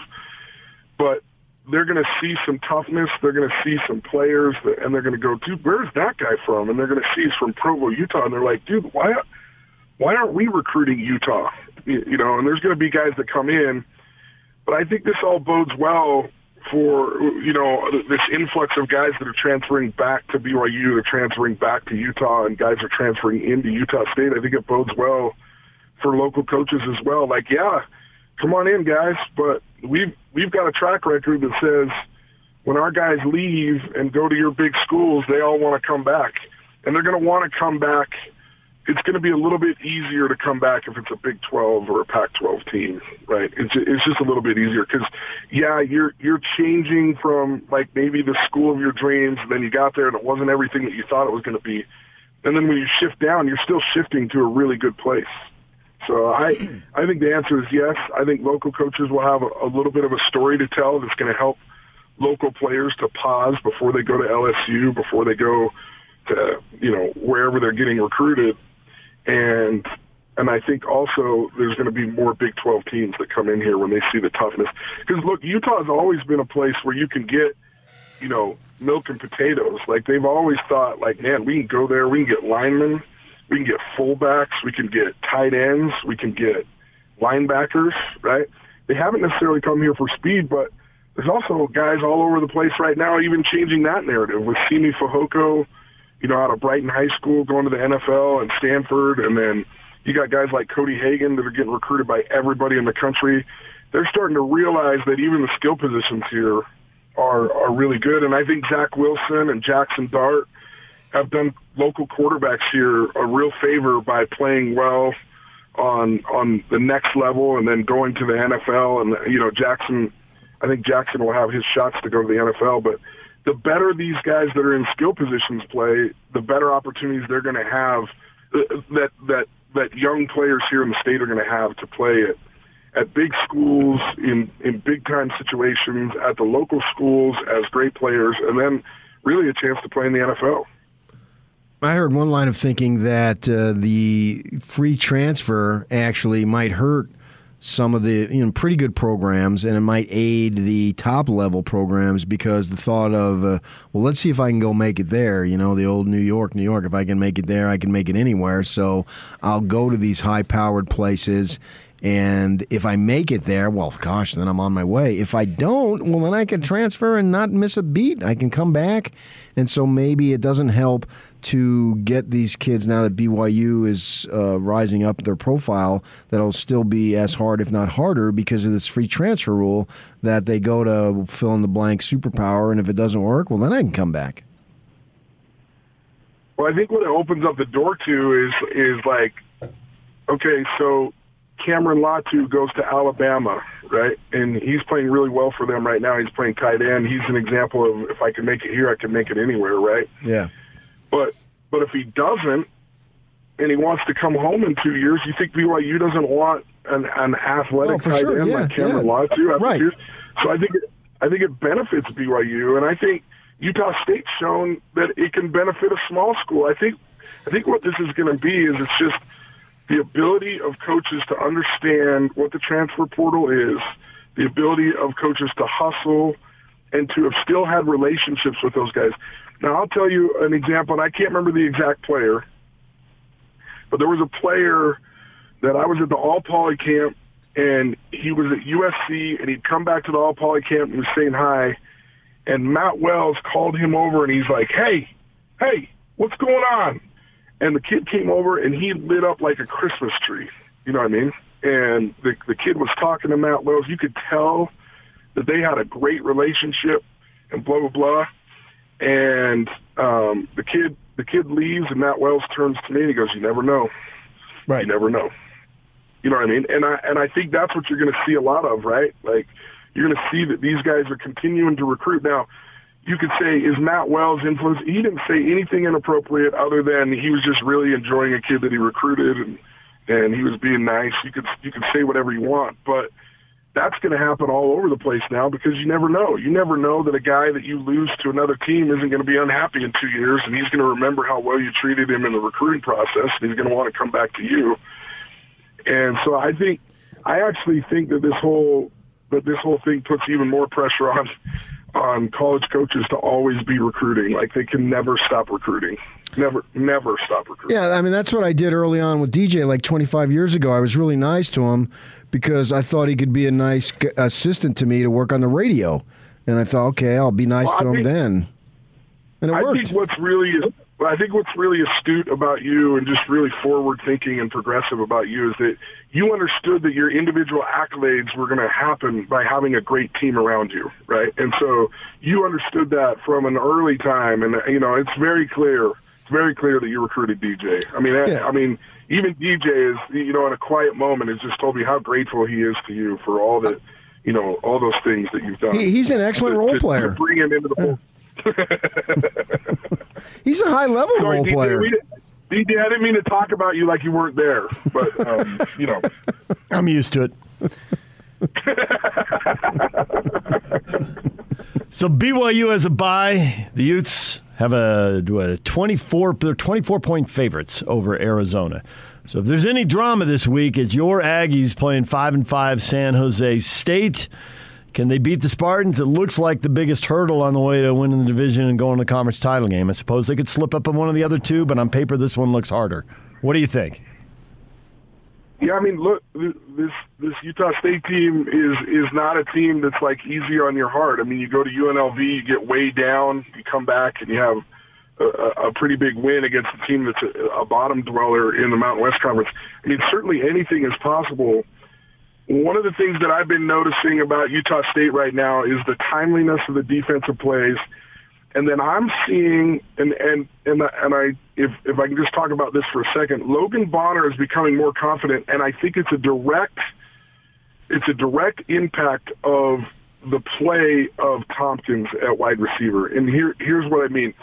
And Tompkins is like 29 receptions and 219 yards away from breaking Kevin Curtis's record for single season. I mean, there's like 4 games left for him. I'd be hard-pressed to believe that he doesn't break both of those records. But when you play with a great player, and I played with Kevin Curtis at Snow College. I didn't play with him at Utah State, even though we both played at Utah State. Devin Tompkins has this huge catching radius. And so when you throw the ball up to Devin Tompkins, it's interesting because in the beginning you're throwing it up to him, and he's making all these amazing catches for you. And then what happens as a quarterback is it takes all the pressure off of throwing to him. And so all of a sudden, because there's no pressure to put it in on a dime to him, you start throwing dimes, and he doesn't have to make those great catches for you because you know that he can make these other catches. And I'm just seeing a real energy. It is really tough to stop him offensively. He has like 5 or 6 games this year over 170 yards. He's electric and look, if you're a BYU fan and a Utah fan, you haven't had a chance to watch a game, like, you should just tune in for a couple minutes this Saturday night to watch him because he's really electric. He's really fun to watch. The Utah State's offense is as fun as I've seen it since they started going back to bowl games year after year after year under Gary Anderson the first time. this offense is really fun to watch. It's a team that's really fun to watch. Rice on the defense, he seems to make timely plays. The defense makes timely plays, and it's a really fun story. It's a really fun team to watch right now, and I'm certainly hoping. I mean, I know we argued before, that our expectations shouldn't be 8. That this is all gravy that we're in a bowl game, but I'm starting to fall into like what you were saying to me before, PK, where I have high expectations. I want 10 wins. And then if we lose in the championship game, that's great. And then we go to a bowl game, we get 11 wins. I mean, how awesome would that be? That's what I want. Now I'll be disappointed if that doesn't happen. I will be disappointed. Okay. We can live with that. Riley, as always, we appreciate it. Well, most of it, except for the part where you talked like I wasn't there. But other than that, we appreciate it. But we all know the truth, right, DJ? We know the truth. The truth is out there, and the truth shall set you free. And I need one more cliche about truth because threes is a literary thing. You got the rule of 3. Riley, we'll talk to you again next week. Enjoy the games. Thanks for having me on. Riley Jensen, college football insider and mental performance coach. Coming up next, it's the question of the day.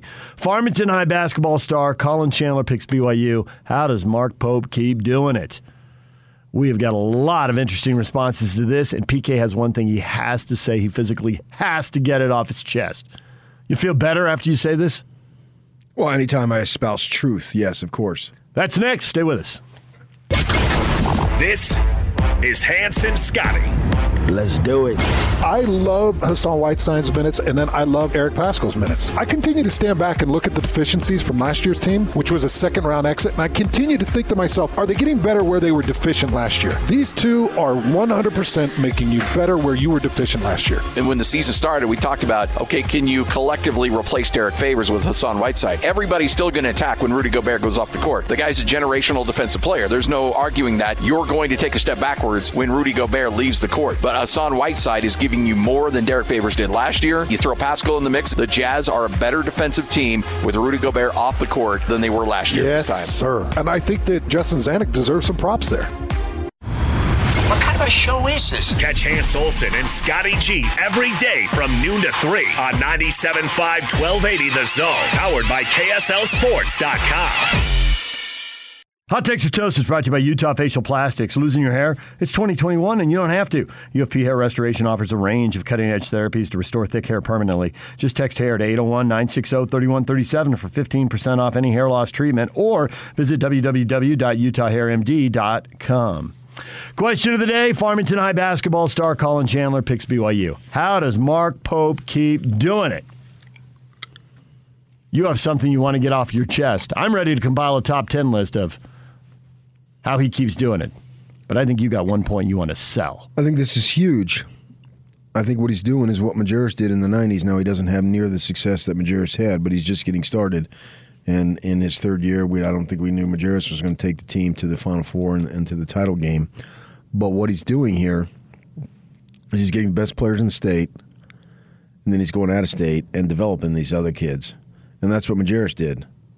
He had the best kids in the state, and then went out of state and developed kids. And Van Horn was sort of a ready-made player, but Doliak and Doliak was definitely a project. Andre Miller. Van Horn was a little bit of a project.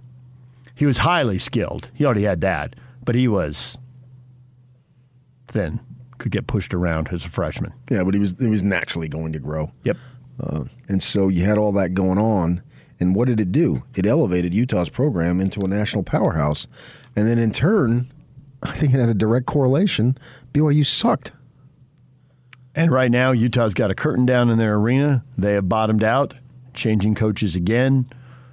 And meanwhile, BYU's student section is great. High energy. They got an NIL plan with the changing rules. Pope is unbelievably personable. He is.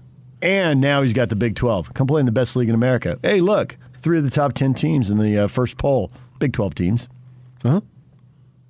Yeah. Everything is all set up for them. And in the process, you can hammer your in-state rival. I think Lohner was recognized as the best in-state player last year. I think this kid is recognized as the best in-state player this year, right? I don't follow high school recruiting that much, but when I see that he's ranked 28th in the country, I'm thinking there's not anybody else who's ranked that high. No. So watch out, man. We saw what happened in the 90s. One program took off to the point where he basically forced you to come to my program, even if you didn't want to. You had to. You had to. So you got the Johnsons, Alex Jensen. Yep. Well, I want to play on winning basketball. Well, where are you going to go? You're going to go there. You're going to go to Utah, and you're going to go to the NCAA tournament. Which he delivered. And he was difficult to play for. I mean, I know the guys. I've kept personal relationships with several of them over the years. One in particular. And doesn't have a whole lot of positive to say. You're not going to get that from Pope. Now, Pope, he's going to run off guys. Majors ran off guys. We used to joke senior day that they should honor the guys that he was going to run off because they didn't know it yet, but in about 3 weeks, they were done. I can remember standing in the foyer talking to you about that exact thing, killing time before some game. I was up there for 6 o'clock live shot, and you were up there to beat traffic and parking because in those days they were filling the place up. Yeah. And there was construction going on, and it was a mess while they were building stuff there by the arena. And we stood there and that guy's gone. I agree, that guy's gone. The second guy is gone. Yes, the second guy is gone. This third guy, and then that's the one we debated. Yeah, he averaged about 3 a year. And you were right. Yeah. I was like, he'll get one more year to prove himself. No, he didn't. Right. And so there's been some of that going on, but Pope's paid to win games. He's not paid to satisfy or massage feelings. Steve Cleveland had that when he took over. He had to let guys go. And sure enough, some of the parents would call me, and they were just upset as can be. And they were just looking for stuff. And that then as soon as Solis got himself in trouble, I had a parent of a player that he had run off, boom, called me immediately. I was in a hotel in Los Angeles. It was during Final Four week, the preceding week. And then I was down there working on a big A1 cover story on Andre Miller that they sent me down there to do. I went to Andre's house and met with his mother and stepfather in Compton and all that stuff. I remember being at the hotel, and I get this call because they wanted to rat him out because they were, basically pissed that Cleveland cut their kid. Those things happen. It's cutthroat. It's a business. And so now more than ever, he's not going to please everybody. It was the business then. It was. But now even more so. Yeah. Legitimately, he got NIL. You have money changing hands. And this NIL thing, too, I mean, it's just going to benefit BYU big time because there's a lot of BYU boosters out there that want to see the program succeed at high levels for competitive reasons, maybe some religious reasons, whatever it might be. So if I'm Utah right now, I'm a little nervous because, and I don't follow this close, but from what Yak has told me and from what I understand, this kid was Utah bound. And recently, as a week and a half ago, I was told that Utah is the odds-on favorite. 10 days ago, Sniggy. 10 days ago. So just a week and a half. So it's the Loner story all over again. Well, actually, Loner went there. Signed. Yeah, he actually signed. He was committed there. Yeah, he was committed there. And then he changed. What is going on? How is Mark Pope able to do this? When I'm around Mark Pope, I'll tell you this right now. I got my right hand on my wallet at all times. Brooks says, fan support. Look at the stands at both games Tuesday, and you tell me. Utah fans are pompous and arrogant. They have been beat down by the fall of the basketball program, while at BYU they have excitement. Just pompous look at their two coaches. And arrogant. Utah fans are Utah fans. They're not They're no more pompous and arrogant than any fan base. Ute fans will start to find around and make it seem like they were there all along. Utah basketball doesn't deserve Craig Smith. Well, that'd be good. Then that means he was the right guy. Now, I'm going to give him the benefit of the doubt and let's see what he can do because that's my standard on all coaching hires. And he did marvelous work, and he was charismatic in his own right in Logan. But at the same time, he wasn't competing to get kids into the Big 12. And the Sam Merrills of the world, when they were coming out, Mountain West Coast, what difference is there, if anything? But now you got the Big 12. Yeah, Number 1 or 2 league in the country. At least half the league's going to the tournament.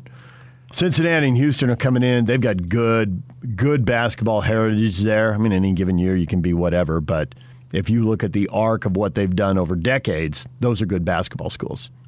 For sure. UCF has a ton of talent, kind of a newcomer. I don't know much about them basketball-wise. I don't either. So, but Cincinnati, I'm well aware of, and who's the other one you just said? Cincinnati, Houston. you can go back 20 years, or you can go back 60 years, and you start hitting big names and big-time players. And same with Houston. Right, for sure, obviously. So I'd be a little concerned if I'm Utah. How did this kid get away? You're down and they're up. I don't think it's that hard. So how do you start to build and get back up, get people in the building? You always talk about kids want to feel like it's a big deal. I don't think if you're going to a Utah basketball game and the drape's down and the place is still half full, that you feel like that's a big deal. Yeah, but I think that's somewhat misleading. It's misleading if you're 40, 50, or 60 and you remembers the 80s and 90s. But if you're 17 years old, that stuff's ancient history. To the in-state kid, I don't think it is, because his parents know of it, and they can tell you. And there's some programs that just you can win all you want, and there's really not the Sun Devil program. I mean, they've been nothing for forever, and I don't know that they have a fan base. I know Utah has a fan base. It's out there. And you start winning, they'll be back. They'll come running back. It's there. We've all seen it. I told you in the MGM, I was there, Pac-12, I think it was the first year that they had it in the MGM, where they have it a couple years in the Staples Center, I think, early on. Yeah, double check that. But I think it was the first year that Utah, they've been in the conference a year or two, and then they moved it to the MGM in Vegas, right? Mm-hmm. And I'm standing in the room where you get the credentials, and I'm talking to somebody that I've known for a long time in the Pac-12. So Utah's down a little bit, and he looks at me and he says, the rest of the conference is really nervous about that program. I said, why? He says, because we know that kids want to play where there's great enthusiasm. And sure, they're down, but you give it a couple years. And Larry did get it done. It slipped on him, but he did get it done. He had 2 good years. They had a Sweet 16 team. They had a second-round team. And that's, if they're in that neighborhood, then the Ute fans will pack the Huntsman Center, and the drape will be a thing of the past. Right. So it's there. There's some programs like Houston. Houston doesn't pack them in. I had Dave Rose, I remember him telling me, because he grew up there and played there, and he was talking about how even in their glory days, it was never, they weren't necessarily the talk of the town. Here, we do have the Jazz, but the Jazz influence all the programs in the state, not one more than the other. Right. But in Houston, there's just so many Texas and Texas A&M alums, and there's so many schools in Houston graduate from. I mean, the Utes have a massive alumni base within a 20-minute drive of campus. They can pack the place with Ute lifers. So, and this kid, this youngster is going to go on a mission, he said yesterday, so it's still 2 years, so the earliest you would be in his program is the 3rd year, right? So with that in mind, it would have had time to build up the program a little bit, and yet he's still, I don't follow it, but I've been told, as Jacques follows it a lot better, that as short as recently as 10 days ago, he was Utah bound. What in the world did Pope do to get in there and basically steal this kid from Utah? You tell me. People, you tell me. I want to hear what you have to say, and I want to hear it, and I want to hear it now. DJ and PK, it's 97.5 at 1280 The Zone. We'll get to that next, and we'll give away tickets to see the Jazz and the Pacers tonight. We'll do that next. Stay with us. The new Zone lineup is here. With the best coverage of the sports you love and the teams you can't live without. Catch DJ and PK mornings from 6 to 10, followed by Jake Scott and Ben Anderson from 10 to noon. Get your daily fix of Hans and Scotty from noon to 3. And then the Zone welcomes Unrivaled with Alex Curie and former NFL quarterback Scott Mitchell Mitchell to the team. Weekdays from 3 to 6. Live and local. All day, every day. This is 97.5 1280 The Zone. Powered by KSLSports.com. DJ and PK, it's the Jazz and the Pacers tonight. You want to go to the game? Be caller 12 right now, 855-340-ZONE. 855-340-ZONE. And we'll give away another pair of tickets at 9:30. If you don't win now, you'll have another chance at 9:30. And then throughout the day here on the Zone Sports Network. 855-340-ZONE. Caller 12. See the Pacers and the Jazz tonight. Question of the day. Farmington High basketball star Colin Chandler picks BYU. How does Mark Pope keep doing it? Corey says not only is Mark Pope a great coach, all of his assistant coaches are top-notch as well. Combine that with the Big 12 hoops coming soon and BYU hoops trajectory. Prior to that, along with amazing fan student support, why would anyone pick Utah? Program's a dumpster fire, and they have to pull curtains over empty seats at the Huntsman Center to hide the apathy. What's behind the curtain? This is not apathy. It's just that people don't care. What? The very definition of apathy. Thank you. The curtains. The curtains now is going to be the thing. The curtains in the Huntsman Center. Yep. Hanging the big drapes.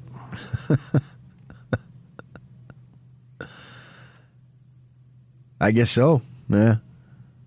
It's a symbol. It's a symbol for many things, but it's an easy reference point. Okay, so take down the curtains and just then have you red see the seats? empty seats. Yeah. What's the difference? It doesn't look good. That's why they hung the curtains. This So place the is big and it's empty. What's curtains going on? look better? Hang the black drape. Nobody will notice. This looks like a smaller building. Apparently everybody notices. I know. You can't get around it.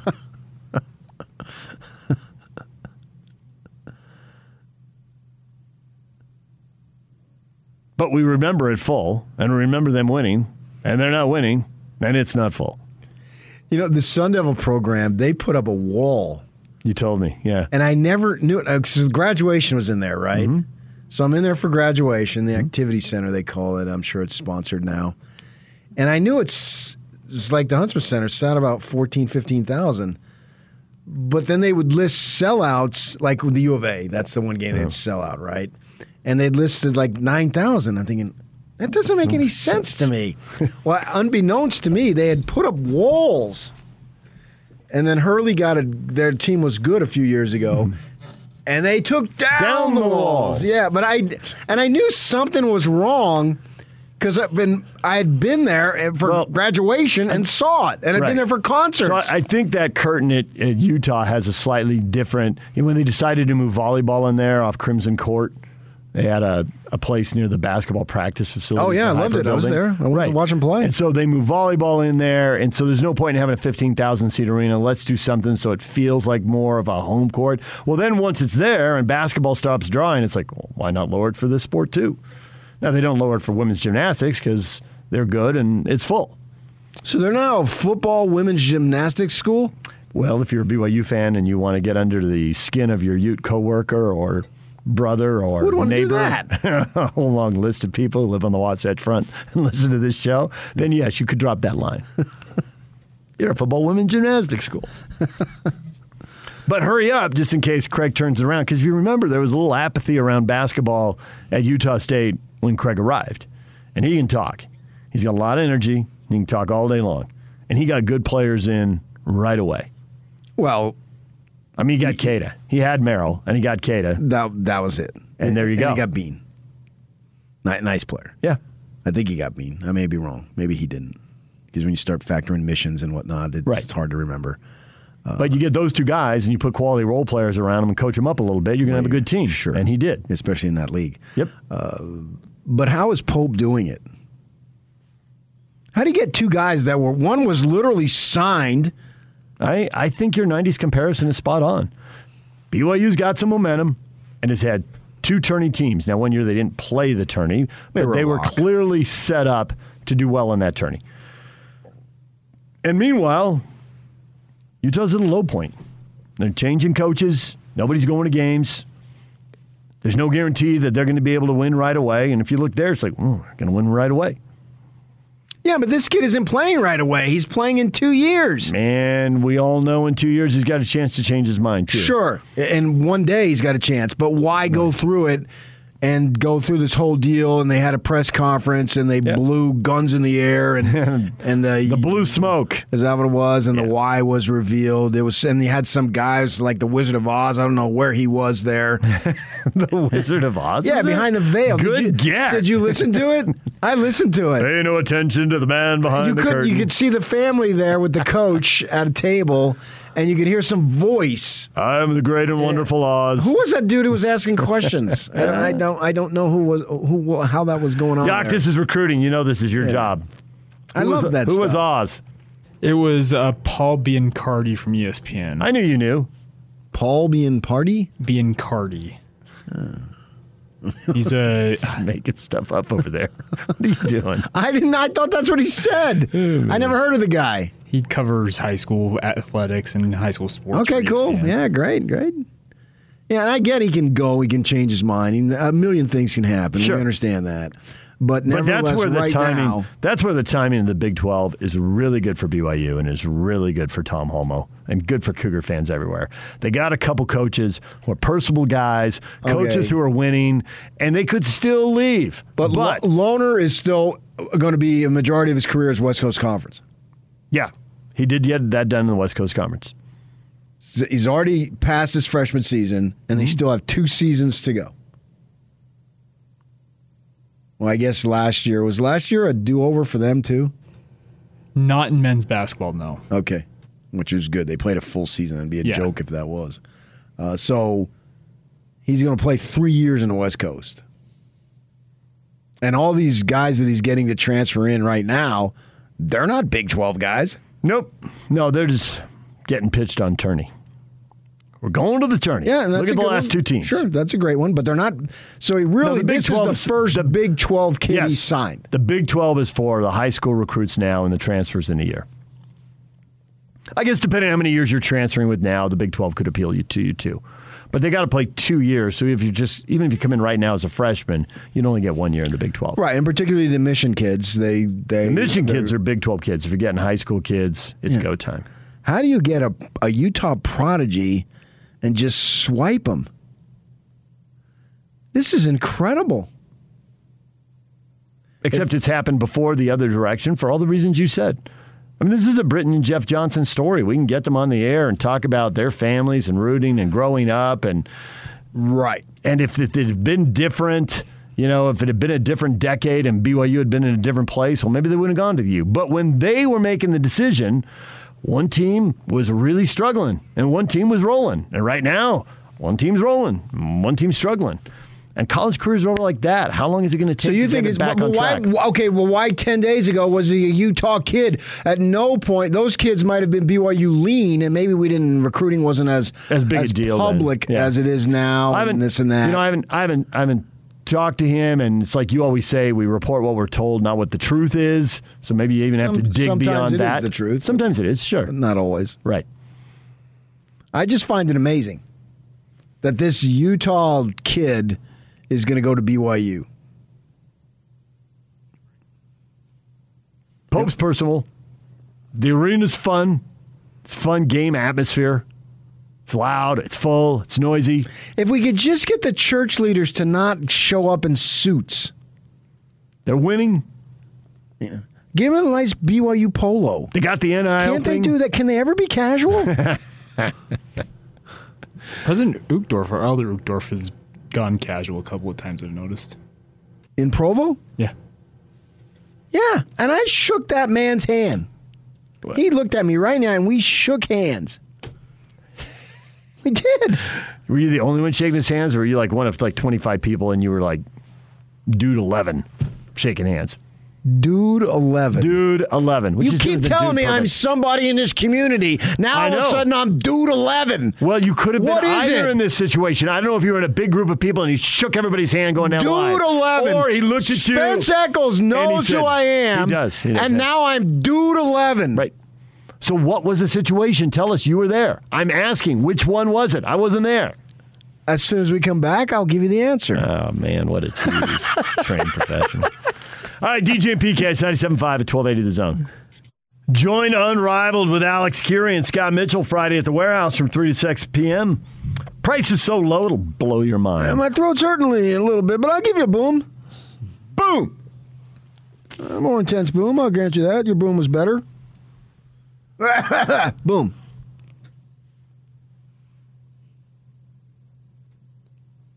So, Professional Tees, are you ready to deliver? Yeah, but it bugs me that you signified me as dude 11. At least put me dude single digits. I didn't know where you were in the group. You could have been dude 4. Yeah, but you immediately went to the back of the line. I went to the middle, actually. 11's kind of the middle. Nonetheless. If not if there's 12 people. What was the situation? You shake hands. And isn't he a member of the 12? I mean, come on. At least that's what you told me. Answer the question.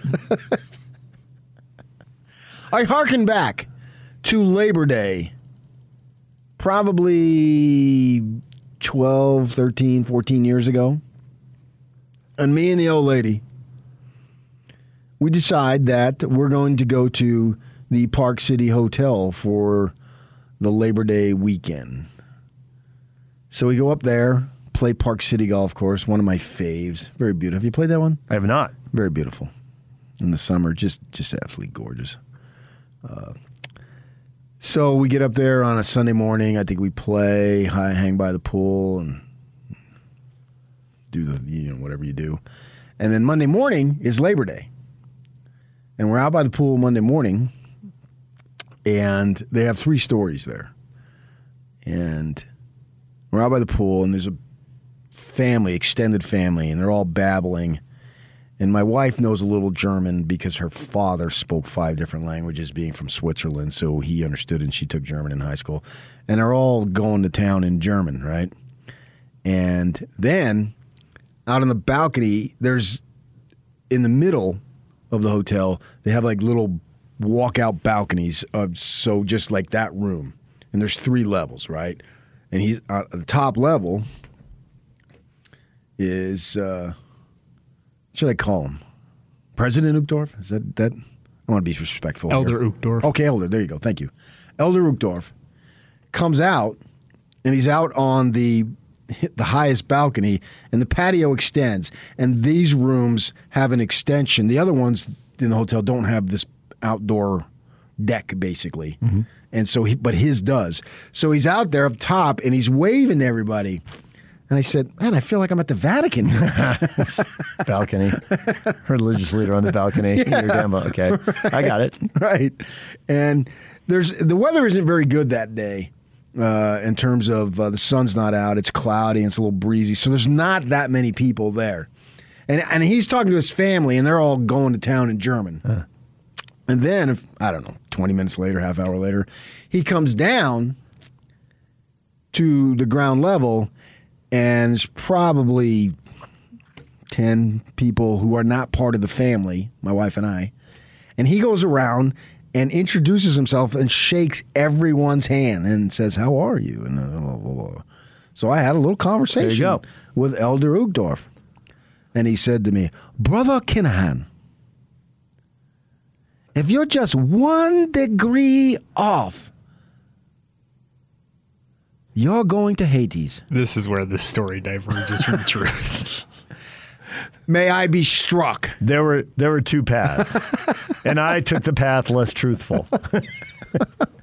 No, I took the path of least resistance. You took the path more entertaining. And so we had a little chat. All right. Which was the second Latter-day Saint church leader that I have had personal conversations with. I guess I'm compelled to ask who the first was now. How do you know it was the first? Well, you said it was the second, so I'm asking. Okay, first. you're right. Simple deduction. I thought I said 2. Yes, years back on a Friday at the Marriott in St. George, Elder Eyring. We were right there in the parking lot, both with trunks open, getting golf clubs. Oh, yeah, you told me that. And he was taking a time off to play some golf with his sons. And so we were in the parking lot, and we chatted about golf. It's very 5 minutes or what have you. But we chatted, and it was obvious we were doing the same thing. We went down to St. George to play some golf. Did he call you PK? I seriously doubt that. But I have had some of them. I know. And that's always made me a little nervous. Well, we all enjoy when you're nervous, so that's good. So we talked a little golf. He was very cordial, and he was there with his adult sons. His adult sons weren't there, but they were. I remember it was in November because BYU had played on a Thursday. Opened up the weekend. Yeah, and I took the Friday off. We were doing the show then, and I took the Friday off to go down and do what obviously he was doing with his children, was playing some golf. So there you go. I'm practically one of yous. Question of the morning. Farmington High basketball star Colin Chandler picks BYU. How does Mark Pope keep doing it? We have an answer here, which is not surprising. It's an answer that would often be the answer to many recruiting questions over the years, and yet I think it has a different meaning now. What? Guy Troy Williamson, who is a Ute, puts up 4 bags of money.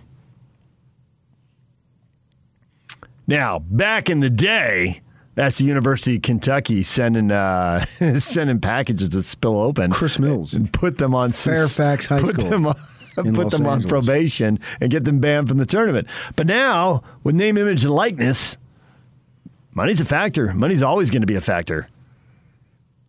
And there's this whole gray area of what schools can set up or how they can help move that in the right direction, or how savvy are your boosters? Do they even need to talk to anybody, or they just get it and they know how to go and do it? But everybody's worried about this forever and debated it, and now it's finally here, and it's going to be real. The schools that have more NIL support, that's going to be an advantage. Okay, but they're not supposed to set it up. Right. But I think that's going to be a big gray area. It is. It's a huge gray area. I don't think it should be. Or some boosters just don't ask, need don't it. tell type thing. Yeah, there'll be some of that. And some boosters just don't need it. Some boosters don't need they can figure it out. They're business people. They have success in business over here. They figure out how this business, intercollegiate athletics, how it works, and they just do it. Okay, but isn't the dad of some type of doctor? Oral surgeon, if I recall. And so is he really going there for money? I would not think so. I mean, no one's turning down money. I get that. But is that his driving decision to go there for money? It's a factor. It's good. There's other factors. I think Pope says, I can help get you in the NBA. I think that's a big factor. I think the fact that they've qualified for a couple NCAA tournaments in a row and not just sneaking in, didn't look like they were bound for a play-in game on a Tuesday night in Dayton. He's 2 for 2 in NCAAs, no doubt about it. And I think when you go to a game down there, the atmosphere is huge. They drop those huge, the cloth, and they project the video up on them, and the place is going nuts. It's loud. Well, yeah, It's but I fun. mean, they basically got old people and nerds. Well, students. Same thing. If you're a BYU student, aren't you a nerd? Well, when they've all interlocked arms and they're bouncing back and forth, Doesn't that doesn't feel like the library on a Tuesday night. The White Kingdom of Nerds, doesn't it seem like The that? White Kingdom of Nerds. Doesn't it? If that were a movie, would you go see it? The White Kingdom of Nerds? Yeah, would you go see that? Nah, it's more of a rental. I live it at the I'm not- Marriott Center. Why would I go see it? It's like I got a buddy who grew up in Compton. He said, I didn't go see Straight Outta Compton. I lived it. Local Utah Sports says, I give Chris Burgess 34 the credit here. Assistant coaches. Have good assistant coaches who can recruit. Huge advantage. When Majerus had his run, the staff was stable. They didn't have a lot of turnover. We were talking about turnover with, you were talking Kyle versus Arizona, but really Kyle versus the whole Pac-12 South, all these other schools rotating through guys. And the Utes, they've had some turnover to the assistants, but it's largely been the same cast of characters. A little bit of turnover once in a while. Right. Get good assistants. Doesn't matter if you got Juddy and Donnie back in the day, Kyle and his staff now, or now you look at what Kalani's doing with his staff, or what Pope has going on with BYU basketball. Okay, should Craig Smith have an LDS guy on his staff? If you want to get in-state kids, you would think yes. Really? Yes. Why? It's easier for people to bond with people who are more like them. And it doesn't mean you do bond, but it's like if you want to recruit African-American players, should you have an all-white staff? That's a different. It is different, but it's not completely different. It's somewhat different. Ron McBride had no problem recruiting LDS kids. True story. He knew all about it. Yep. He's not an LDS guy, but he knew all there was to know. But he also had LDS coaches on his staff. I mean, Tompkins just came out of Utah State. He was in the transfer. He was in the transfer portal, and there were issues up there, and stories have been written about this. The quotes are all on the record. And Tompkins was in the portal, and then reconsidered and decided to come back. Now, obviously, he's their star receiver. He's making big plays all over the field, just huge plays. And he has said the fact that the new coach came in and brought a racially diverse staff. He said, "Okay, this is different. There's somebody who knows what I'm thinking. But that who I is can go talk different. to." Right. But when you're playing for Majerus, do you think it was an advantage for Majerus to have Juddy on his staff who could talk to LDS kids about what Majerus said or what Majerus did and explain? Yeah, but he was a freak. Craig Smith isn't a freak. I grant you there would be less need, but there still might be some need.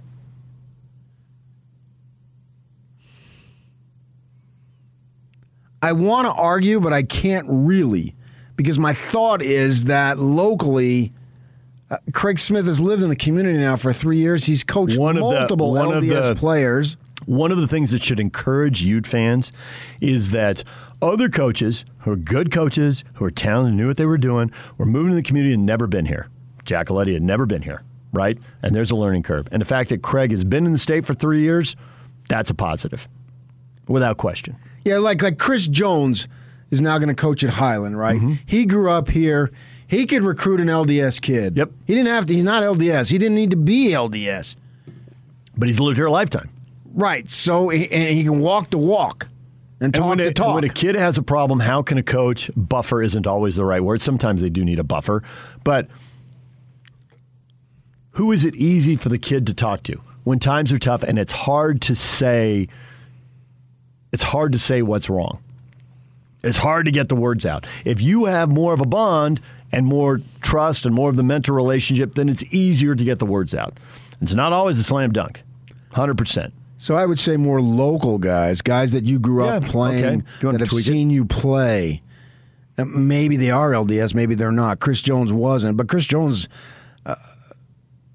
well, I can't get into big conversations and reveal confidences, but he recruited LDS kids and had a large amount of success. I'm looking at you, Sam Merrill. So I think it was fine there. Maybe it does. I guess it's just an opinion. I don't really know. I do know that they missed out on this kid.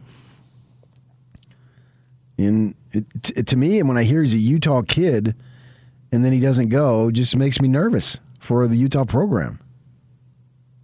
Well, it's certainly bad in the moment, and he's a talent, and then they lost out on him. And now, it doesn't mean, before you light it up, that he couldn't end up there. We all get that. I mean, the fact that Burgess is coaching at BYU, there's a certain irony to that, given over 30 years. And now you got transfer rules. When he comes back from a mission, will Pope still be there? But I think BYU fans, as far as retaining their good coaches, man, that's one of the big benefits about the Big 12. We could sit here a year ago or even a few months ago and say, does Pope want to leave for a Big 12 or ACC job one day? He'll leave for cash. Yeah. So what's the cash? Now he's in the Big 12. Okay, he'll be in the Big 12. Right. Obviously, he'll be. But what's the cash? Yep. So I will. There will still be schools that pay more. We'll cross that bridge when you get to it. But there won't be as many schools. There will be maybe fewer not. suitors. Maybe not. They've passed some people up. Yeah, we'll see. But he's certainly got it going on there. And it's amazing to me that he's been able to. He's gotten this one kid who was already committed to Utah, already signed, and then a kid that thought was going to be there. That's just incredible. And we may look back in 10 years or 12 years, give them 2 years to get in, after a decade in the league like the Utes are, and say, wow, they're better in basketball than they are in football, which for BYU would be the reverse of Utah. Not the kind of thing you expected to say. Yeah, in Utah, you're clearly saying, wow, they're better in football than they are in basketball. BYU coaches used to joke with me that they would root for the football team to be really, really good because then the administration wouldn't pay attention to them. I mean, they would tell me that. Under the radar. Yeah, because football was so dominant there for so long that that's what they would want. And so they'd want that, then they didn't have to worry about guys being on their backs. I mean, we do make all kinds of assumptions when these league realignments happen, and it would be easy to say, talking about the Utes a decade before they went in the league, if they ever get in that league, basketball could compete right away, but football, there'd have to be some heavy lifting done. And now they're in the league for a decade, and football's in a good spot, and basketball has a lot of heavy lifting to be done. Right now, the Utah football program is the premier program in the South. At worst, it's the third best program in the conference. Oregon, Washington, although they're currently struggling. Stanford. I would put them at 2. Stanford in the decade has had more success in the decade the Utes have been in the league, but they're currently in a bad spot. Except the Utes always beat them. Right. And then SC. The potential is there, even though SC is... Well, they were 5-1 last year. Yeah. So let's not dig their grave just yet. It remains to be seen. They got one conference title in this decade since Utes came in the league? I think they got more than that. I thought they got 2. I thought they had 2 Rose Bowls, but I'd have to double check that. So they're still on a little bit of a higher level. But right now, today, they're looking for a coach. I would go, obviously, Utah, and they're going to win their 3rd out of 4 years. And last year didn't count, so it's 3 in a row. That's just absolutely amazing. Good for them. They've been a model of consistency and a model of just winning football. They don't win all the time. They're not Ohio State, Alabama, but very few are. There's only 2 or 3 who are. 4 tops, 5 maybe. Since the Utes came in the league, Oregon has 4 titles, Stanford has 3, Washington has 2, and USC has 1. Yeah, the title thing to me is a little bit misleading because it's just one game. And if you're really good posting 10-win seasons, that's got to count for something. Right. It's not. It's crazy the way we do this. For years, it was based on 8-9 games. Now it's only based on 1 game. And you can literally go 12-0 and then lose your conference title game and be done. Yeah. So it's you're not getting it. Not entirely a crapshoot, but it doesn't hold the same meaning. A conference title to me doesn't hold the same meaning that it used to. Because you were tried and tested for weeks. Here you've got to come up and make sure you got it going on. And the first time they go into the title game, the Utes go in all sorts of hurt. And, lose by, 3 points? Was it 10-7 or something like that? I don't know, 6-3? I don't know. Well, USC has had 4 double-digit win seasons in this decade. Right. So I don't think you just blow those off. 3 10s in the 11. Yeah. You don't blow those off, as far as I'm concerned. Because you lost that 1 game. To me, that doesn't make your season as pathetic. I can't really say that. But now it's on the basketball, man, and this is Mark Harlan's first big hire that the public really cares about. And so, what's it going to be? I'm all sorts of intrigued to see how this thing plans out. It's not who you don't have; it's who you do. You've told us that probably 100 times. And what do you mean? And you want to get the local guy. Especially if he's a legacy kid, but if you don't and you replace him and say you get a dominant 7-footer from Portugal who helps you win a bunch of games, then it works out. Yeah, but you already had an NBA player on the roster. And who was the ball going to at the most important times? It was going to Sam Merrill. Yeah. So you already had that. He doesn't appear to be inheriting an NBA guy, so I get there's more lifting to do at Utah. But I also don't think it's a great league, and so I think you can get from the bottom to the middle of that league pretty quickly. Now, conquering the top of that league, Oregon's a really good program. You're talking about Arizona basketball? should be, and UCLA looks like they're back, they ended baby. up with a bunch of teams in the Elite Eight. Yeah. So how do you say it wasn't? Last year was a great league. So that's what. But I'm saying you can get from the bottom to the middle. Conquering the top will be tough because you're right. They have teams at the top. I agree, but I don't think getting from the bottom to the middle is that hard in that league. Yeah, but the middle ain't going to get you anywhere. Agreed. Well, it's easier to recruit better players once you're in the middle and they see it's not such a big jump. It's hard to recruit them when they're horrible. Oh, yeah, you can still get shut out. But to get a great player when you're way down, that's really hard to do. I just think if you have a top 30 talent in the country in this state, you'd really like to land him. And especially for me, since I've moved here and he's not going to Utah, that's a surprise because I'm used to those kids and I have all sorts of bias. When I worked for the Watchdog, covered them, I expect them to go to Utah. And to have this kid not go, that's a surprise. And really, to the me. other big recruiting news of the day that went the Utes' way is what you expected with this. Lander Barton is a very good high school football player. He's a legacy kid, parents, brothers, sister. Utah should have gotten him if they're going to be a good program. Well, they are a good program, and they did get him. Well, and plus they paid him off. Now what are you doing? Just trying to get his mom to text me. What is wrong with him? I don't know. Doing this almost 20 years, I don't know. I mean, let's call it like it is. Yeah, I can go over to Brighton High right now, and I'll go pick up my daughter today, and I'll see that fancy Escalade in the parking lot, and I'll know immediately. DJ and PK. Just kidding. When we come back, everything you missed in this show, we'll get you up to speed. If you missed Lincoln Kennedy, we talked Raiders, NFL, and Pac-12 football with him. Riley Jensen talks some recruiting, college football insider. We'll get to all that next. Stay with us. It's game week for the Aggies, and the Zone Sports Network is getting you ready for kickoff. Utah State returns to Mountain West Conference play with a big trip to the Bay Area for a showdown against the Spartans of San Jose State. Catch all the play-by-play action this Saturday, beginning with the Aggie pregame show on the Zone Sports Network. From Monday morning to all the play-by-play action, nobody brings you better coverage of Aggie football than 97.5 1280 The Zone and the Zone Sports Network. It would be nice to have an apology, Mac. It would be nice to have an apology, but I mean, it's not going to happen. And I mean, however the NFL handles it, it's on them. I would just like to play them again. And I wish all my fellow DN brothers happy hunting, and that's all. That's Brian Burns talking about Mac Jones. Mac rolling his grabbing his ankle and rolling him. Wants an apology, but if he doesn't get it, well, happy hunting to the fellow defensive end brothers. Go blow up a quarterback. There's football tonight, Ravens and Dolphins, 6:20. Dolphins are bad, working with their backup quarterback. Ravens are good. Only 2 losses. Titans are 7-2. Ravens are 6-2. Second best record in the AFC. So you got that at 6:20. And then at 7 o'clock tonight, the Jazz tip off against the Pacers. We got tickets for that game right now. 855-340-ZONE. Caller 12. 855-340-ZONE. Pair of tickets every hour all day long right here on the Zone Sports Network. You can win 2 tickets right now to see the Jazz and the Pacers. 855-340-ZONE. Game tips off at 7 tonight.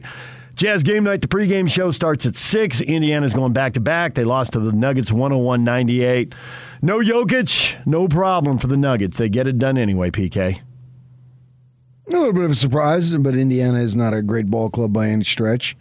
And I think that in any single game you can overcome, but obviously, and that's all it was with him because it was a 1-game suspension, so he'll be back. He and his brothers will be back. His brothers have been active on social media. I don't think you want to cross his brothers. That's what I've taken from this. I guess they're martial arts experts. No thanks. Pacers 4-8. The only 2 teams below them in the Eastern standings right now are Orlando and Detroit. Are both struggling big time. But the Jazz lost to the Magic, so tells you right there, be careful. Hey, be careful out there. Old school. Little Hill Street Blues right there. Choice. The Lakers beat the Miami Heat. The Heat will be here Saturday. The Heat lost Jimmy Butler in that one, PK. He went to the locker room, injured, only played 12 minutes. Heat will be coming in here playing for the 3rd time in 4 days, and if they're without Butler as well, playing at elevation, that seems like everything adds up against them. It do. It's all set for the Jazz to go on a streak here. Beat the Pacers tonight, beat the Heat Saturday. Years ago, my neighbor saw Jimmy Butler at the Chick-fil-A down by Southtown. Got his picture taken with him. Good. He was in town. He was had a connection with that kid who played receiver at BYU. Was a transfer from UTEP. What was his name? I know who you're talking about, but I don't have his name right now. Yock would know, but he's getting the Jazz winner.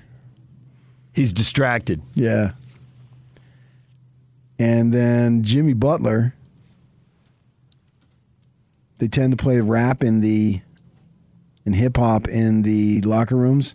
He started playing country just to irritate the guys, and he ends up liking country. Jordan Leslie. UTEP transfer. Yeah, they had a connection there, so he was in town to visit him. So now you and Jimmy Butler are bonded, although he doesn't know it, over his love of country music. I didn't listen to it to irritate people, but my band yesterday on the CMAs, Group of the Year, Old Dominion, love those guys. Scheduled to see them twice in 2022. Saw them last Friday night. It's awesome.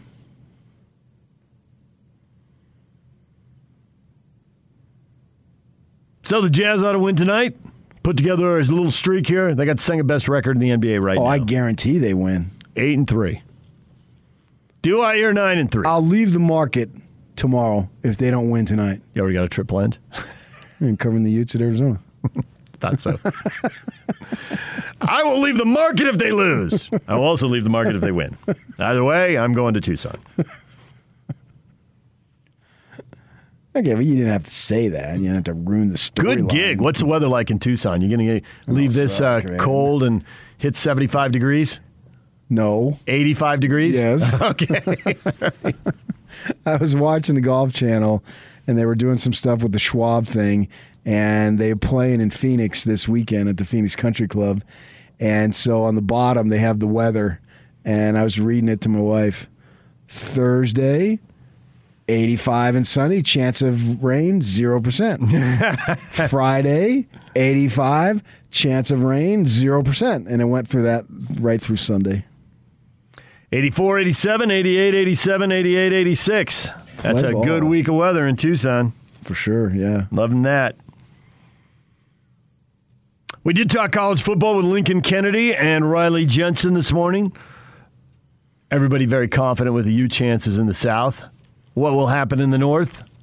Watch the Oregon-Washington State game this week. Well, I want Oregon to win. I want to sets up a better storyline. Yeah, absolutely it does, yeah. I want Oregon to win, come in here with their one loss. And the Pac-12 needs a shot in the arm, man. Yep. And so next Saturday, they'll be talking about it. Let the Utes wreck everything. So be it, yeah. But they'll be lead-in. They'll get some positive pub next Saturday. They'll, game day and all those guys will be talking about that game for sure. Maybe they even come out here. There's been some talk of that. So the conference, yeah, I mean, why wouldn't I want that? Absolutely I want that. So obviously I expect the Utes to roll. And then at the same time, I'm rooting for Oregon. This is like the first time ever in the history of my life I've rooted for Oregon. But I want them to win. Now, I wanted them to beat Ohio State, that's for sure, earlier in the season. I tend to root for the conference in big non-conference games, and that was huge. Going to Columbus was absolutely huge. There's no other way to spin it. They won that ball game.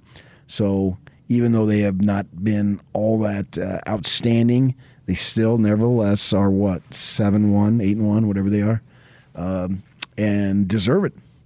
And to me, if you go ahead and you beat Utah twice, then I've got no problem with them being in the title or the playoff. They're legit at that point. In my mind, they are because I think, and they should be. The teams, some of these teams around them are playing each other and are going to lose. So Utah is extremely legit. And if Oregon's going to be in, aren't you going to root for them to be third, not fourth? Play Georgia later. You don't want Georgia in the semi. I don't care. Georgia's legit. What's the difference? You'll still end up with a legit team. Yeah. But it does feel like Georgia's going to roll through it like the way LSU did. I don't know. They're having their year. Yeah, I don't know about that. But they had Joe Burrow and Chase, and they had just a phenomenal offensive team. Loaded with NFL players. I don't see that with Georgia, but that doesn't mean they can't win. Then you don't necessarily need that. So I want to see the Ducks beat Washington State to set up this huge matchup, even though for the Utes, it doesn't really mean a whole lot in terms of the Rose Bowl. In fact, and actually I could argue you could lose the Rose Bowl by beating Oregon in a. Well, that eliminates the playoff option, and the back door in it is a second-place team in the Rose Bowl. Right. Which USC did when Washington went, which was the last time somebody went. When Oregon went, they went to the Rose Bowl for a semi. So the Rose Bowl's only been backdoored once by a Pac-12 school. USC got in as a non-champion. But play it out. That's where I think that, and actually if the Utes run the table, man, geez, that decision to start the spring stud, really, man. Yikes. That could have cost them a shot at the playoff. But probably not. You don't know that. I don't know it, but even after they made the quarterback change, they lost to Oregon State. So there's one loss. One loss. And it isn't hard to rationalize away San Diego State if he'd played the whole game there. But it's harder BYU. It's hard to rationalize BYU away. And the offensive line was struggling at that point. Yeah, but that's exactly why you wanted him in there, because he had the ability to make something out of nothing. I keep hearing that argument, and that argument drives me crazy. That's the exact reason why I wanted Rising in there, because he has the ability to get out of trouble. Yes, but they still couldn't run the ball. That wasn't going to change. And he could have gotten hurt and ruined the whole season. Or they could have won 50-0. And that's the beauty of being a sports fan, is we can go around and around and around. Washington State and Oregon. ESPN, 8:30, so you can track that game. Same time that Utah State's at San Jose State. That's on FS1. And Nevada and San Diego State on the CBS Sports Network. So you got 3 good games late Saturday night. All right, anything else we talked about you want to hit on? No, we need to get to Lee's Heating and Air. All right, I don't know if you had a little Lincoln NFL talk you wanted to share. You do a good job with that. You know that, right? He likes singing that one. And it buys me time to find it on the list of 4 papers you hand me every day. Because I'm a team player. I'm Dude 11. 9 a.m. Slacker Radio Headlines brought to you by Lee's Heating and Air. Lee's Heating and Air, home to the award-winning line of American Standard furnaces and air conditioners. Call Lee's now for the $59 furnace tune-up special, or visit them online at leesheatac.com. Do you realize, hold on a second, do you realize, Yak, Sniggy refers to himself as Elite 11, refers to me as Dude 11. I really don't, but whatever. And I'm just somebody 11 over here. Yeah. You're the future. And I've told you that, and you know that, so back off. Quit piling on. The future. Wow, you're a rapper? Nice. No, I'm not a rapper. Not yet, but eventually. All right, your feedback coming up next. Stay with us. And it's all over almost here. Don't go nowhere. I love listening to DJ and Dude 11 in the morning on my way to work. Makes my day a lot better. Go Cougs. Yeah, see? You got a new thing. Elite 11, Dude 11. You're just making stuff up, but okay. You didn't even give me single digits. I couldn't have been Dude 9. I was Dude 11. Go back and listen. I asked, were you the only one there, or were you in the middle of a big group? You know, like 11 out of 25. That would, you know how torturous it is enough to listen to you live? Now you want me to go back and listen to you on tape? Little did I know. I assumed it was like at the Marriott Center or maybe at a football game or something. I had no idea you were at some ritzy hotel. Because you're a grinder, blue-collar dude. I didn't say we were staying at the hotel. We snuck in the pool area. Nice. Which is plausible because there is another story you've told me. Many times. Helping yourself to a pool. All right. Question of the morning. Farmington High basketball star Colin Chandler picks BYU. How does Mark Pope keep doing it? Thick Leg Jake, Brighton High football superstar Lander Barton picks Utah. How does Kyle Whittingham keep doing it? Oh, come on. That was not the same. Man bites dog, dog bites man here. At no point was this kid considering BYU. It was a Utah legacy kid, and they got him. And that's precisely why you did the double take when Chandler goes to the Y, because Utah legacy kid looked like he was going to Utah, and then he goes to the Y. It's going against the grain and against expectations that's most surprising. Not that BYU landed a good player. I predict Mark Pope has multiple Sweet 16s by 2021. You just want that to get back to Greg Wrubell. You just want that to get back to Greg.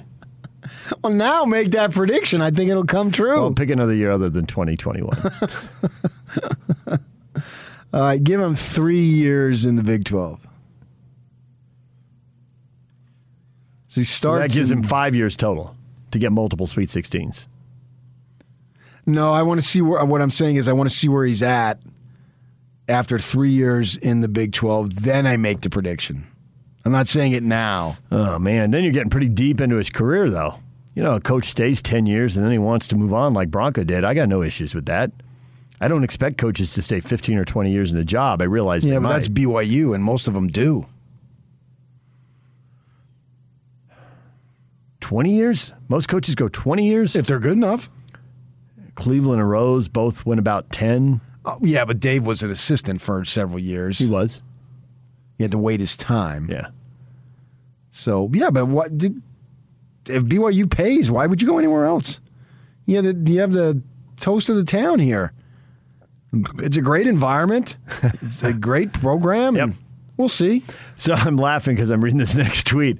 Following on the thread about Lander picking Utah. Well, how does Kyle keep doing it? And next man up says, I know what Kyle did not need. Ryan Smith's money.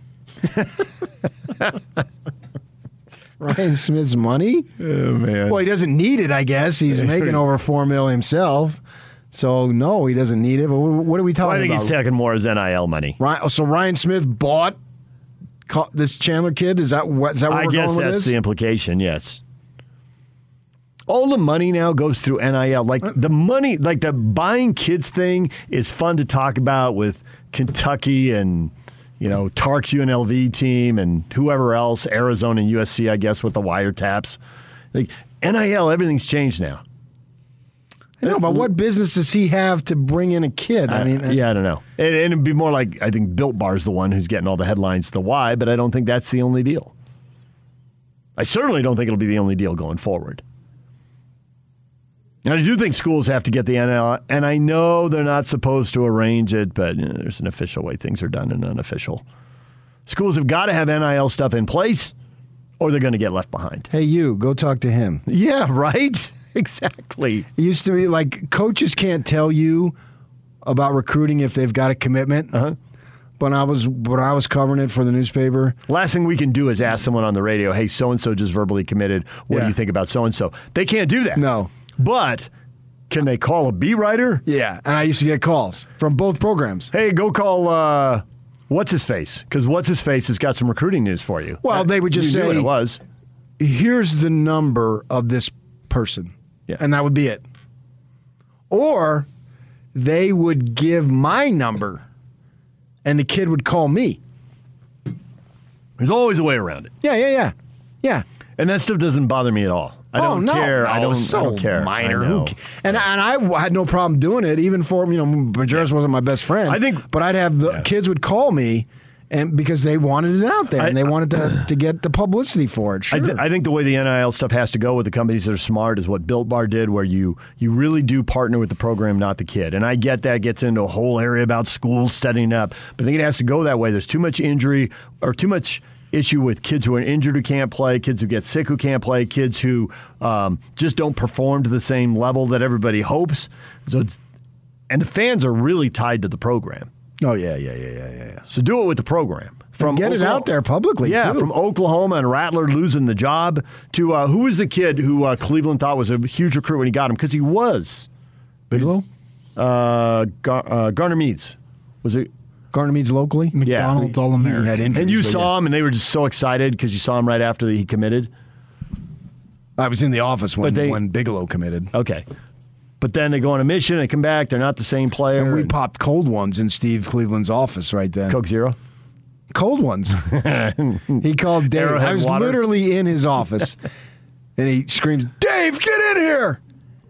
And they started hugging. I thought, what the hell? I started hugging too. We popped cold ones in the Marriott Center. Ute Shasta trailer has now photoshopped some photo of us holding up shirts. And it says Dude 11. You're holding it up with the number 1 on it. And mine says Snigeldorf and has the number 2 on it. It's the Water Smeet shirts that he ordered. The Nimrod. The Nimrods. But he's reworked it. Yeah, I like it, though. You're Elite 11. I'm Dude 11. That's the difference between us. You're elite, and I'm just a dude. The 80s dude sends one that says, it's just the way it'll be from now on. Hashtag new Big 12 is coming.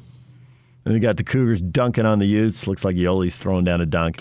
And then Mark Pope photoshopped to be the Pope. So there you go. The actual Pope? Like John Paul? Yeah.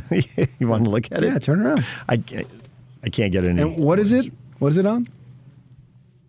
80s dude tweeted that out. Oh, on the Twitter? Yeah. Okay.